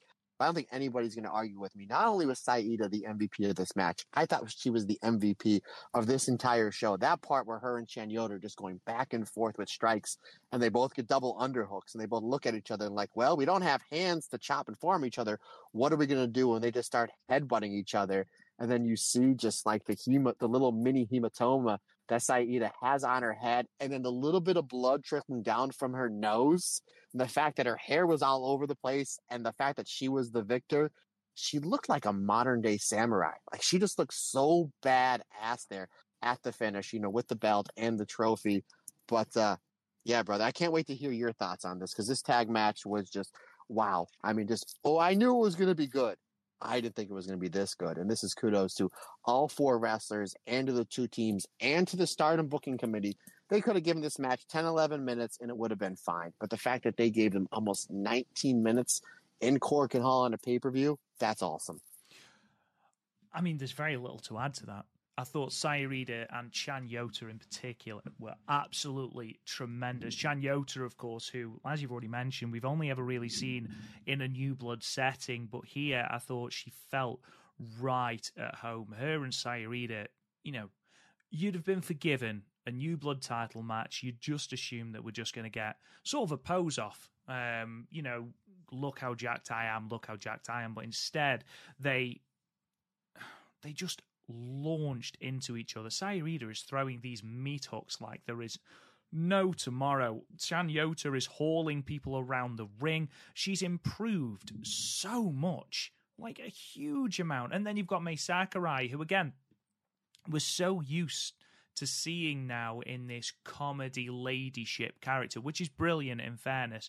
Yet here, for a start, she didn't come out wearing the hat, which in itself was a negative on the match. Where's the hat, May? But, it's instantly rectified by the fact that she didn't do the elbow drop. I think even she had an edge too, one that was called out by Hanan at the end of the match, saying, you don't have to be the ladyship all the time. I've had a match with you now and I want to have another one where you are just yourself. And even she was getting drawn into this sort of increased brutality. And then, there was that headbutt, which was utterly sickening. I think it did sort of rock Sairida a little bit, but overall, Wingori are one of the greatest tag teams in Stardom at the moment. They're so much fun to watch. They're so slick as a machine, and I'd argue there's only really Aphrodite that are as slick and as oiled as Wingori are. I want to see them tag more. I would love to see Wingori win this year's tag league. Again, there's so much up in the air post-March, but if we were to have the same roster, I would be clamoring, to let Wingori actually tag together during the tag league. Wouldn't that be nice? But for them to win the tag league and to go. Just imagine a Wingori versus Aphrodite, Goddesses of Stardom championship match, given 15-20 minutes. Just imagine Utami and Sairida landing lariats on each other. Just imagine Hanan versus Saya Kamatani. Oh, the thought of it makes me very, very happy. But this surpassed even my wildest expectations. I'm a huge Wingori fan. I'm a huge Saida fan. I'm a huge Hanan fan. But I wasn't sure where we would stand with Chan Yota, who is relatively inexperienced and not used to Stardom as a whole. Mei Sakurai, again, who is a lower mid-card comedy character at the moment. However, everyone was absolutely fantastic here. Everyone raised their game. Saya Ida and Hanan again showed why they are two of the quickest rising stars in Stardom, and I cannot wait. If they stay with Stardom, I cannot wait to see what the rest of this year holds for them, because I truly do think you cannot ignore Saya Ida after these two shows. I truly don't think you can have Saya Ida go back now to just the token pin eater in Stars. She has to be elevated, whether that is to the Goddesses of Stardom championships once Wingori drop the New Blood titles, or whether that is to a white belt shot. Hell, why not do that? Why not put that on a Korakuen? Doesn't have to be a pay-per-view, but I think Saya Ida cannot be ignored as a real star in the making, because these were two star-making performances, and this one especially, Matt. Yeah, I got two little fantasy booking ideas, but before I do, Rob, I just want to know your Stardom star scale rating. I had it at 4.25 stars. So let me check. The exact same, I believe. Yes, the exact same. So now, Rob, you mentioned a very good point. If Wingori stay together, that'd be awesome if they win the tag league tournament. I'm gonna do one better. So, say they go to the final, say they're wrestling Black Desire, and they come out to wish you happy, me go sunshine, whatever it is. Why have you got to ruin Hold what was on, a really good match? Hold on. I'm not done. Hold on. I'm going to break it down and build it back up. Break it down. down. So they come out to that thing. Hold on. Break it down. Done. There's our DX reference. And then Hanan gets the pinfall over Momo Watanabe with a Hanan special. They win the tournament and they play dun dun dun dun. Are you ready? Yeah. And that's how we bring back the old Hanan theme because now it's like your new championship theme, because that was like her theme when she was Future of Stardom Championship. So maybe that's an idea, Rob. See how I brought it down? I got you on the negative and then quickly 180'd you. I know your heart buttons, my man. Let me tell you. Thank you. What a partner I am.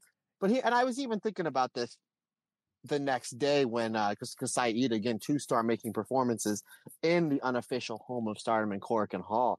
I think what you need to do now with Saida is, like, you clearly can't deny her anymore. She's fantastic. On these quote-unquote house shows, now they usually do 2 in a row, either a Friday and a Saturday or a Saturday and Sunday. And it's very rare that you get, like, the singles matches. What I would do now is, and we mentioned it last week, that you're obviously going to have a big hole in the roster when it comes to the 5-star Grand Prix, depending on who's going, who's staying, who's leaving. I think you have to look at Saida and be like, okay, not only if she does stay, and again, we don't know, that if she stays, we're going to put her in the 5-star Grand Prix, and she's going to be one that we want to elevate. Maybe not to have 10, 12 wins, maybe our 10, 12 points, maybe to have 6 points, 7 points, 8 points, but to have banger matches. And how we can kind of maybe sink or swim, engage that, is on these quote-unquote house shows. Let's just say they're running a Friday and Saturday. Let's put her against Mina on night 1, give her 14 minutes, and give her Mike on night 2 and give her 14 minutes. And then the next week, let's give her Utami on night 1 and Sai Kamatani on night 2. Start putting, and then not only that, it's going to make these house shows mean a little bit more, because now we have Saida, the clear, in my opinion, and apparently yours, the clear MVP of these 2 Korakuen shows.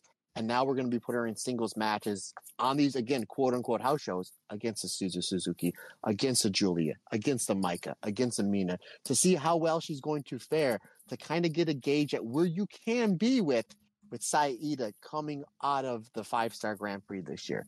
I think that's what they would do, or what they should do. And I know me, you, and a lot of other people were really excited to see some really banger Saya Ida singles matches on these quote-unquote house show matches with some time to it. And I think that's the thing. We saw what exposure like that can do for the likes of Hanan, for the likes of Mina Shirakawa, for the likes of Mariah May as well last year. So to give her that, what you don't want to do is to put Saya Ida in the 5-star as a token gesture and then have her get 2 points and be everyone's whipping person. Which, we have seen before when, Saya Ida was less experienced, admittedly, but we've seen that happen. We don't want that to happen now. Saya Ida has proved that if you give her the nod, like so many people on Stardom's roster, she is able to go. Give her 6 points. Give her 8. Have her have 2 statement victories. And like you said, Matt, against the likes of a Micah, she obviously doesn't need to pin the Red Belt champion, but, against the likes of a Micah, against the likes of an Utami, against the likes of a Syuri, it's going to be fantastic. Can you imagine a decent singles match now between Momo Watanabe and Saya Ida? Oh, the violence. The violence will be off the charts. Her versus Tora even, because we've seen what Tora can do when she's motivated. Legitimate badass. So genuinely, her versus Saya Ida would be a really tasty matchup that I would be all for. Suzu Suzuki. Oh, boy. There you go. I mean, the possibilities are endless. So give her the time she deserves. And I think she's been with the company since 2018. 2019? I think she debuted early 2019. So she's been with the company. She's paid her dues. She's had that horrible injury. She's come back from that. She's got even better. So let's give her that opportunity. I'm not saying push her into the red belt picture. Obviously not. I'm not even saying that you have to push her into the white belt picture. But push her regardless. Keep this trajectory going. You've built a little bit of a fire. Let's keep it going. Matt, obviously the main event is what people are talking about as well. Julia versus Natsuko Tora. I was a little bit reticent when they announced this match because the last time these two faced off in a no DQ match, it was awful. It was on the 10th anniversary card for the white belt, and it struggled for identity, basically. They weren't sure whether they wanted to do a comedy match or a hardcore match, and what we got was something that wasn't either. And it really suffered for that. It was probably the worst show on the card, and it was certainly Julia's worst white belt defense. Here, there was no such problem. Here, it was very, very clear from the get-go, there is no nonsense. We are here to hurt each other. We are going to throw everything we can at each other. It is going to be a wild brawl. It's probably not going to go 20 minutes. We are just going to hurt each other. And the match benefited spectacularly from the fact that both women were on the same page here. And I thought overall, there was just enough to keep it in that hardcore stance without being over the top and stupid. I really liked this match, Matt. Really liked it. Yeah, when they announced that it was no DQ, I had a bunch of people messaging me think, oh boy, is this going to be a rehash of what happened in their match like a handful of years ago? And my immediate response was no. Tora is a completely different and better wrestler, and so is Julia. And it's the main event of a pay-per-view where it's just going to be the last thing that you're going to see. So I had, obviously that did cross my mind for about a half a second. And for once, Rob, I was right. This match, literally, as soon as the bell rings, you have a forearm exchange. And then it goes right to the Oedo Tai style brawl. Because as you always say, partner, Oedo Tai's got Oedo Tai. Always. And I don't know about you, but I had especially in the first 3 or 4 minutes of this match, I had very strong Julia versus Hana Kimura vibes. As far as like that brawl goes, it was almost seemed like it was like copy and paste from their opening moments of their match at year-end climax in 2019, which is it's not a good thing. That's a great thing because that match is a clear standout and really the one that really set Julia onto the path that we see her now. A really good launching part for her professional wrestling career.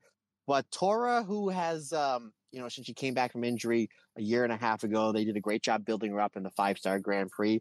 Had a good but not great match with Tam Nakano for the red belt. was kind of just going to see where she was going to be here. You can put Tora in these main event matches, especially if you kind of have the relaxed rules, because she really benefits from kind of being that wild, like Bruiser Brody style brawler. I mean, we have the great wrestlers, the great high flyers, the great high speed wrestlers, when Tora's doing this style, she stands out pretty much more than anybody else on the roster. And when you have a roster that's this loaded and this deep and this talented, that you can stand out more than anybody else on the roster doing this style, that really is a nod to what Natsuko Tora can do. But yeah, really great stuff. There really wasn't much downtime. I mean, there was your selling, your pacing, but it was just a near 16-minute fight for the whole thing. And then we get that table spot with Julia pile driving to our Tora through the table, which I thought was great. And then they used part of the table. Very much kind of like, and I always get Magnum TA Tully Blanchard I Quit Cage Match vibes, where they take something that is already broken and they go back to it. And it's just, and I don't think it was meant to be this way, but it made it for an awesome visual with Julia putting that piece of table through Tora's head. I mean, I thought that was a really great shot, literally to the point where it's just like, if you're in a real fight and that happens, you're probably going to take the piece of table and try to choke the other person with it, where Julia almost seemed like stunned by it for like 2 seconds and was like, oh, what do? I don't think that was supposed to happen. And of course she needs to be safe because you have this sharp object, with the wooden pieces around Tora's neck and her throat. So it's just like, oh, geez. I thought that was really cool. I like the fact that Tora hit the Glorious Driver onto Julia. I thought it was cool. I always think it's cool when you have a feud built up where the other wrestlers using the other wrestler's finish and the other wrestler kicks out of it. Obviously, we've seen Tam and Julia do it, throughout their feud. I thought this was really cool. And the fact that Julia was able to kick out of one, but then the ultimate finish is just Julia having to blitz her moves back to back. I thought it was great, with the G trigger and the Northern Lights bomb, and then hits the Northern Lights bomb onto the piece of broken table. So the fact that you have one weapon in this match and it gets used 3 times in 3 main parts of the match. Again, the table for the pile driver, getting through it. Then you have the other piece, the part of the table that breaks off is the one that Tora's head goes through, and then ultimately it leads to the finish with Julia using the Northern Lights bomb onto that broken table. Great match, great main event to end a really, really, really solid show. I like this one just a little bit better than the tag match we talked about, but I did have it at the 4.25 stars. See, I actually preferred the tag match, if I'm being honest. But this... Well, I want you to be, buddy. I don't want you to lie to me. That would hurt my feelings. I'm a sensitive guy. I'd never lie to you. I said that very seductively then, didn't I? Said that in the Tom's Tantra way. I'd never lie to you, Matthew Turner. No, this was still a really, really, really good match. I thoroughly enjoyed it. The moment where the referee is trying desperately to dislodge this piece of table from Tora's head that she's wearing like some sort of Tudor ruff was absolutely brilliant and really did encapsulate what the two women were trying to do. It's a hardcore match, so of course, a Wedetai's got a Wedetai, but Julia's got a Julia as well, which means pile driver through the table. It always happens. It's got to happen. What I did like, and this is just a purely silly reason, but there's a moment where obviously Tora cuts Julia's hair, but obviously, as we all know, it's not Julia's real hair, it's the dreadlocks. But the way she'd cut these dreadlocks meant that whenever Julia stood up, she would just have this little pineapple thing going on top of her head, and it would really pounce about as she's running. And honestly, I found it really funny, and it took away from the seriousness of the match a little bit for me. It proper tickled me. But yes, really, really good match. I give it 4 stars. Again, thank goodness it wasn't just, as we said, a rehash of their match from 2 years ago, 4 years ago, 3 years ago? 3 years ago, it was 2021, wasn't it? Thank God it wasn't just a rehash of that. Both women have progressed immensely, both in character work and in ring. And I'm particularly happy for Tora, who had a really, really rough transition into her leadership of Wedetai. The fact that she's come out of it, out of that massive injury that she had just as she was starting to build up a head of steam, that she's got to a point now where she's actually a genuine threat is really something to see, and I'm really happy about that. Is there anything else, Matt, on this card that you'd like to talk about before we delve into what is coming up over the next couple of weeks in Stardom? No, but Rob, there is some late-breaking Matt Turner news. Would you like to hear, sir? No, I'm all right. Let's move on. So, no, of course I do. Of course I do. I just got a text message asking if I wanted to wrestle in Philadelphia WrestleMania weekend. I was like, ooh, that'll be interesting. However, the date of the show is April 4th. No. The time of the show, Rob, is 7 p.m. You're joking. No, Andy Header just texted me and he said, hey, so-and-so's running a show. They want to book me and you as a tag team Philly weekend. I know you're going to be down there. And I said, what's the details? He's like, it's 7 p.m. When are you doing your podcast? And I literally just sent him the flyer you made last night. And he's like, oh, man, same date, same time. I was like, yeah, sorry. Oh, man. So what? I would have brought you in as my manager. I would have got you loaded and brought you in as my manager. Oh, mate, I would have loved that. I'd have been all over that. I'd have been there on the mic like Jim Cornette. I'd have bought out a cricket bat. I'd have had a really crap blazer on, bright yellow trousers. Oh, I'd have been all over that. I've been talking nonsense as well in a really high-pitched Louisville accent. But no. It's not to be. It's not to be. But we almost, ladies and gentlemen, because he said someone wants to book him. We know that it's Stardom. We know that they've been listening. They want Team Blue and Gold versus Black Desire in the Battle of the Colours. That's what they want.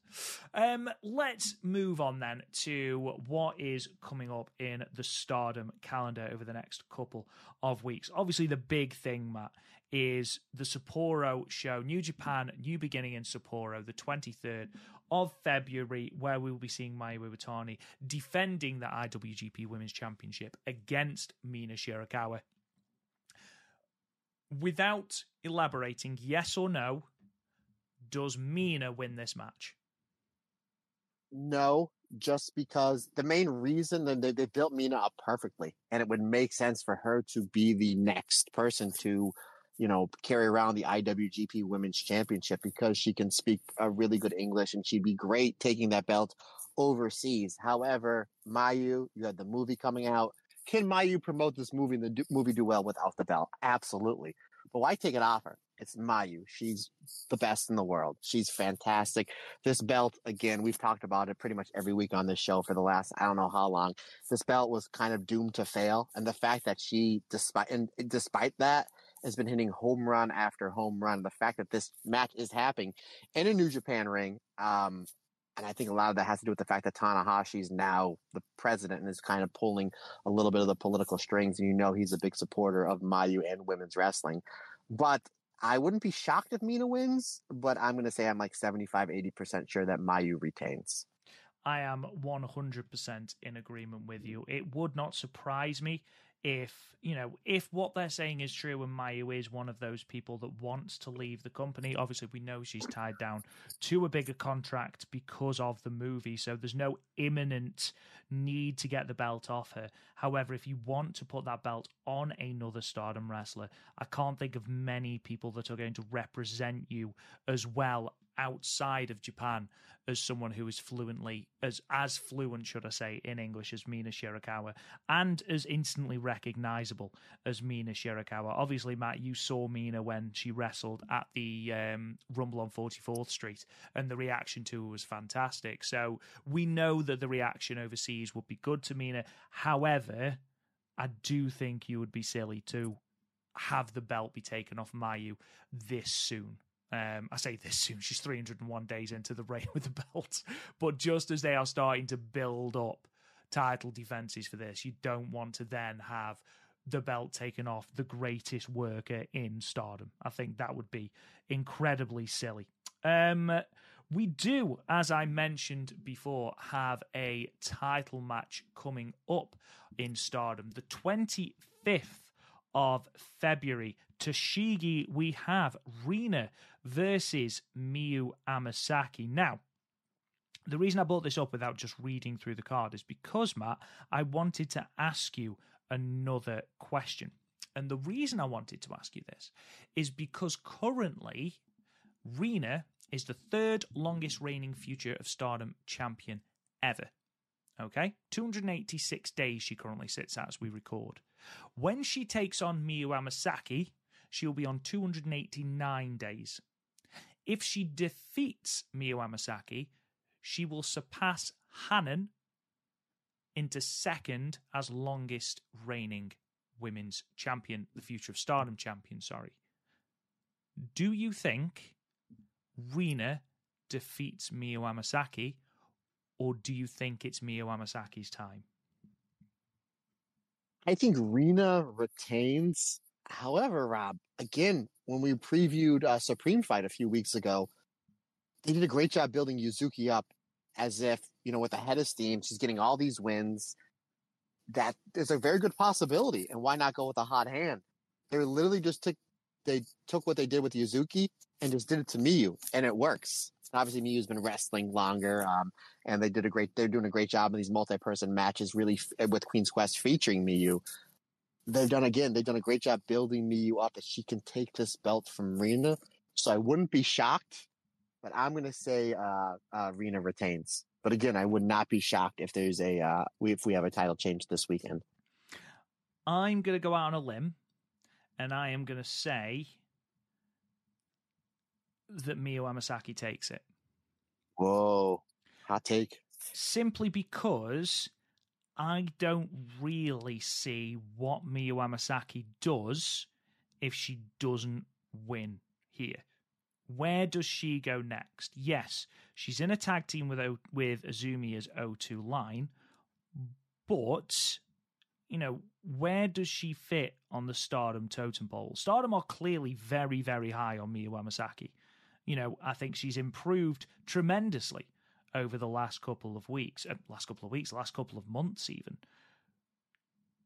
Do you then take the belt off Rina? Because, again, once Rina has surpassed Hanan, what else is she going to achieve with the belt? This will be a 6th title defense. She's still 4 short of breaking Hanan's record. She's a good 100 or so days away from breaking Gutami's record as the longest reigning champion. I can't see them keeping the belt on her for that long for those reasons. So who is better then? The question you have to ask is, who's better to take the belt off her than Miyu Amasaki? So, yeah, ultimately, I've got to say Mina's taking the belt. I mean, don't get me wrong, I wouldn't be disappointed should Rina retain, but I don't really see where Miyu Amasaki sits should she lose here. Does that make sense?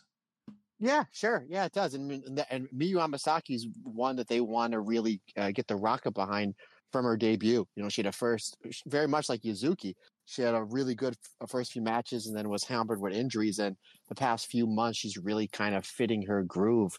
But, I mean, if Rina does win, what do you do with Miyu Amasaki? Rob, would you be heartbroken if the next New Blood champions were O2 line?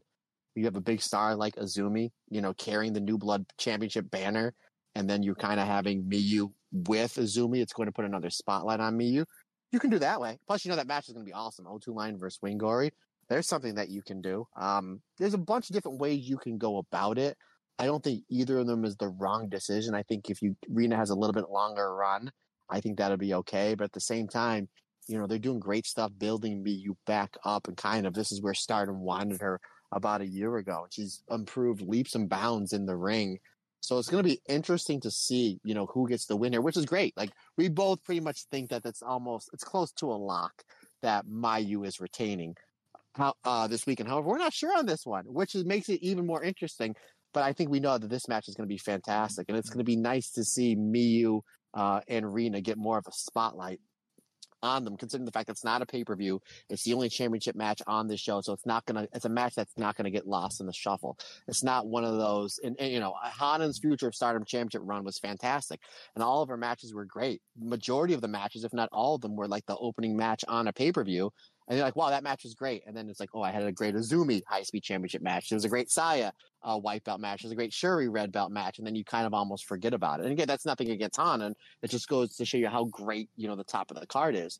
For this one, it's not going to get lost in the shuffle. I think, and I could be wrong, partner, from what I've seen, is this built as the main event or like the co-main event? It seems like it's higher up on the card.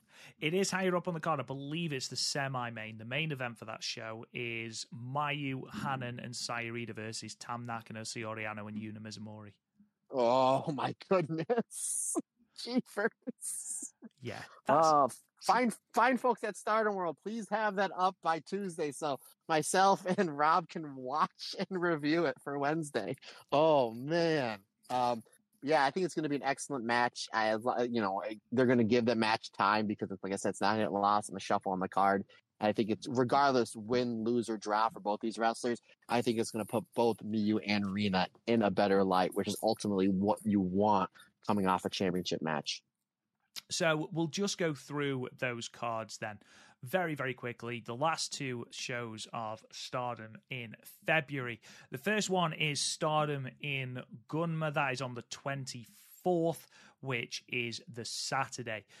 Start with a three-way match. Saki Kashima versus Fukigen Death versus Hanako. You know Fukigen Death is winning that because it's a multi-woman match. 6-woman tag. Hanan, Saya Ida and Yuzuki of Stars taking on Ueda Tai, Starlight Kid, Momo Watanabe, and Ruaka.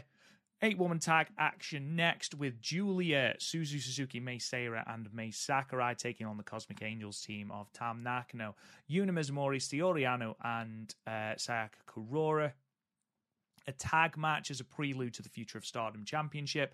The Queen's Quest team of Utami and Miyu Amasaki taking on Natsuka Tora and Rina. 6-woman tag team action. Mayu Iwatani, Koguma, and Hazuki taking on the Queen's Quest team of Saya Kamatani, Azumi, and Lady C. And then in your main event, the EXV team of Maika, Mina Shirakawa, Xena, and Waka Tsukiyama taking on the God's Eye team of Shiori Mirai, Amisori, and Rana Yagami. Matt, is there anything that immediately jumps out from that Gunma show from Saturday? No, it seems like it's going to be another solid card. That main event should be fun because I'm a big fan of Shuri and Micah Violence. That Shuri Micah World of Stardom Championship match they had 2 years ago is kind of one that flies under the radar that I really, really like. So my assumption is that Rana is probably going to eat the L there. But it's nice to see like these rookies getting, main event spots and matches against, the brass, the main eventers of Stardom, because they're only going to get better. But that seems like it's a pretty solid show as well. Yeah, absolutely. And finally, we have that show from the 25th, which I've already talked a little bit about with the Future of Stardom Championship match. We open with a singles match, God's Eye Interfaction action, Amisori versus Rana Yagami. Another three-way match, Azumi versus Suzu Suzuki versus Sayaka Kurora. 6-woman tag action, God's Eye, Shiori Mirai, and Saki Kashima taking on the Stars team of Hazuki, Koguma, and Yuzuki. 6-woman tag action, Julia Mei Seira and Mei Sakurai taking on the Queen's Quest team of Utami Hayashishita, Saya Kamatani, and Lady C. We've then got a 10-woman tag, EXV, Maika Mina, Waksukiyama, Xena, and Hanako taking on the Ueda Tai team of Natsuka Tora, Starlight Kid, Fukigen Death, Momo Watanabe, and Ruaka. Semi-main event, Rina versus Miyu Amasaki for the Future of Stardom Championship. And then in your main event, as I mentioned before, the Stars team of Mayu, Hanan, and Saida taking on Tam, Shiori Ano, and Yuna Mizumori of Cosmic Angels. It is worth noting that I have said that Miyu Amasaki is going to be taking Rina's belt. It is worth mentioning that this is Toshigi, which of course is Rina's hometown. So there is actually very little chance that they're going to have Rina drop the belt in her hometown. I'd be very surprised, unless that's why this isn't the main event, and they are going to have Rina drop the belt in her hometown, and they're just not going to give her the final address because I'm getting in my own head. Anyway, Matt, what else do you think about this card? No, those two matches, and of course, anytime you got some Queen's Quest trios action, I'm always a big fan of. Again, I think that Lady C is going to stand out in that match as kind of the MVP, even though you do have the main eventers of Queen's Quest in that match. Both those shows look really, really good, but the second show is kind of the one that I'm going to keep an eye out for, because as soon as that baby pops up on Stardom World, I can't wait to watch it and review it with you hopefully next week, partner. Hopefully next week it'll we'll be able to have time to watch it and review it. Yeah, and finally, Matt, you know what time it is. No, it's Io and Kairi. Watch, my friend. Well, hold your breath, because this one's going to be a fast one. There is a pre-tape promo, and obviously WWE is a multi-billion-dollar company, so they do a great job with their video packages. It's just basically a nice little video package as we're hyping up as we get to WrestleMania weekend of Io defending the, I was going to say World of Stardom Championship. I wish. The WWE Women's Championship against one Bayley. And really the only other thing that happened was, and there was nothing with Io and Kyrie, there was just basically a backstage promo where Bayley was walking backstage and Dakota Kai comes up to Bayley and says like, hey, look, I don't want to harm anybody in Damage Control. I don't want to harm you. I knew that Io and Kyrie were Asuka were talking bad behind your back, but I really thought once you won the Royal Rumble that everything would go back to the way it was when you first started Damage Control. We all can get along a little bit better. And Bayley says, I understand where you're coming from, but you have to understand where I'm coming from. I don't trust any of them, and I don't trust you. I just need to focus on winning the WWE Women's Championship by defeating one Io Shirai at WrestleMania. And that was it, Rob. And that was it. And I understand, obviously, I want more Io and Kyrie on my WWE TV. But considering the fact that the Women's SmackDown Championship match is all set for WrestleMania, really this week was just building up what's coming up this weekend, the Elimination Chamber. So I understand they just took their TV time, especially for the women, to just build up the matches for the Elimination Chamber to see who goes on to the other night at WrestleMania to challenge Rhea Ripley for the Raw Women's Championship. So, you know, as much as I would love to see Io and Kyrie on the TV all the time, I get it. While, hey, you know, we have 5 hours of TV. We have to promote this. As far as women, we have this a lot of time. We already have the SmackDown Women's match already set up. We need to take this week to build up the Elimination Chamber and to give The Rock and Roman Reigns a 20-minute promo at the end. But that's another story for another day, my friend. So that's all we got on Io and Kyrie watch. It almost sounds, Matt, like you're being bitter. And that doesn't suit you, my friend. You're too positive to be bitter. You know what? Let's end it on a positive note. About 2 hours ago, about 2 hours before we recorded, I got a text message from our editor-in-chief, Sean Montrose, who will actually be emceeing the live Stardom Cast podcast, where a good friend of his was at the Royal Rumble dressed up as the Macho Man Randy Savage, and he did a meet and greet with one Io Shirai, and he said Io Shirai was a sweetheart and a fantastic, one of the nicest wrestlers he ever met. So there you go. That's how we're going to end it, on a positive note. Beautiful. And just like that, ladies and gentlemen, we are at the end of our podcast. Thank you so much for choosing to spend your evening, day, drive, or whatever it is with us talking about Stardom. Thank you to everyone that has subscribed. If you want to leave us a 5-star review and a comment, it really, really does help the podcast out. Thank you to everyone that has listed some. We had an absolute flurry of them last week, and they're all really positive. Thank you so much. We really do appreciate it. If you haven't subscribed to the podcast, we are literally everywhere. You can find us on your podcast app, whatever it is that you use. Our patrons, thank you so much to all of you for your incredible support. Hopefully this newfangled system that we're doing is okay with everyone. We've had nothing but positive comments about that, but of course, if you've got any feedback, you know how to get in contact with us. Patreon.com/the Stardomcast for literally oodles of bonus content. Fans on the social media at the Stardomcast. You can also find us on YouTube at the Stardomcast. You can talk to me on Twitter at @RealRobGoodwin. Matt Turner, sound is off, good sir. Absolutely, folks. Questions, comments, anything that I can do for you, a general chat you would like to have, Matt Turner OF on the Instagram and or the Twitter is the best way to get a hold of me. If you don't want to be on social media, we completely understand. You can shoot me an email at thestardomcast22@gmail.com is the best way to get a hold of me. Folks, that's going to wrap it up for another fun episode. I hope everybody's having a great day.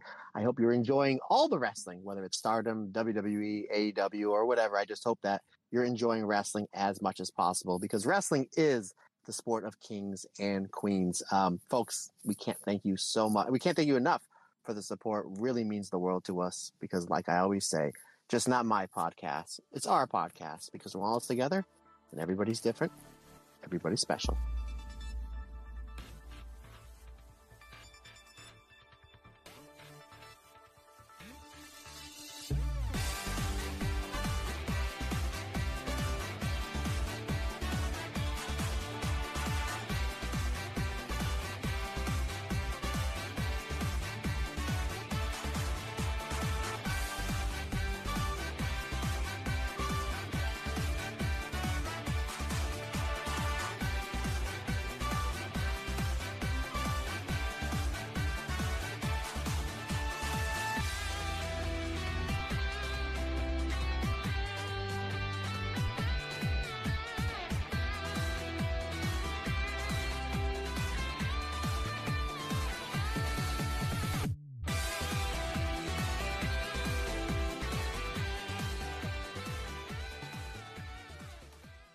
What's so special about Hero Bread's soft, fluffy, and delicious breads, buns, and tortillas? These ultra-low net-carb baked goods contain zero sugar, fewer calories, and more protein than the leading brands, and are high in fiber to support gut health. Shop now at hero.co.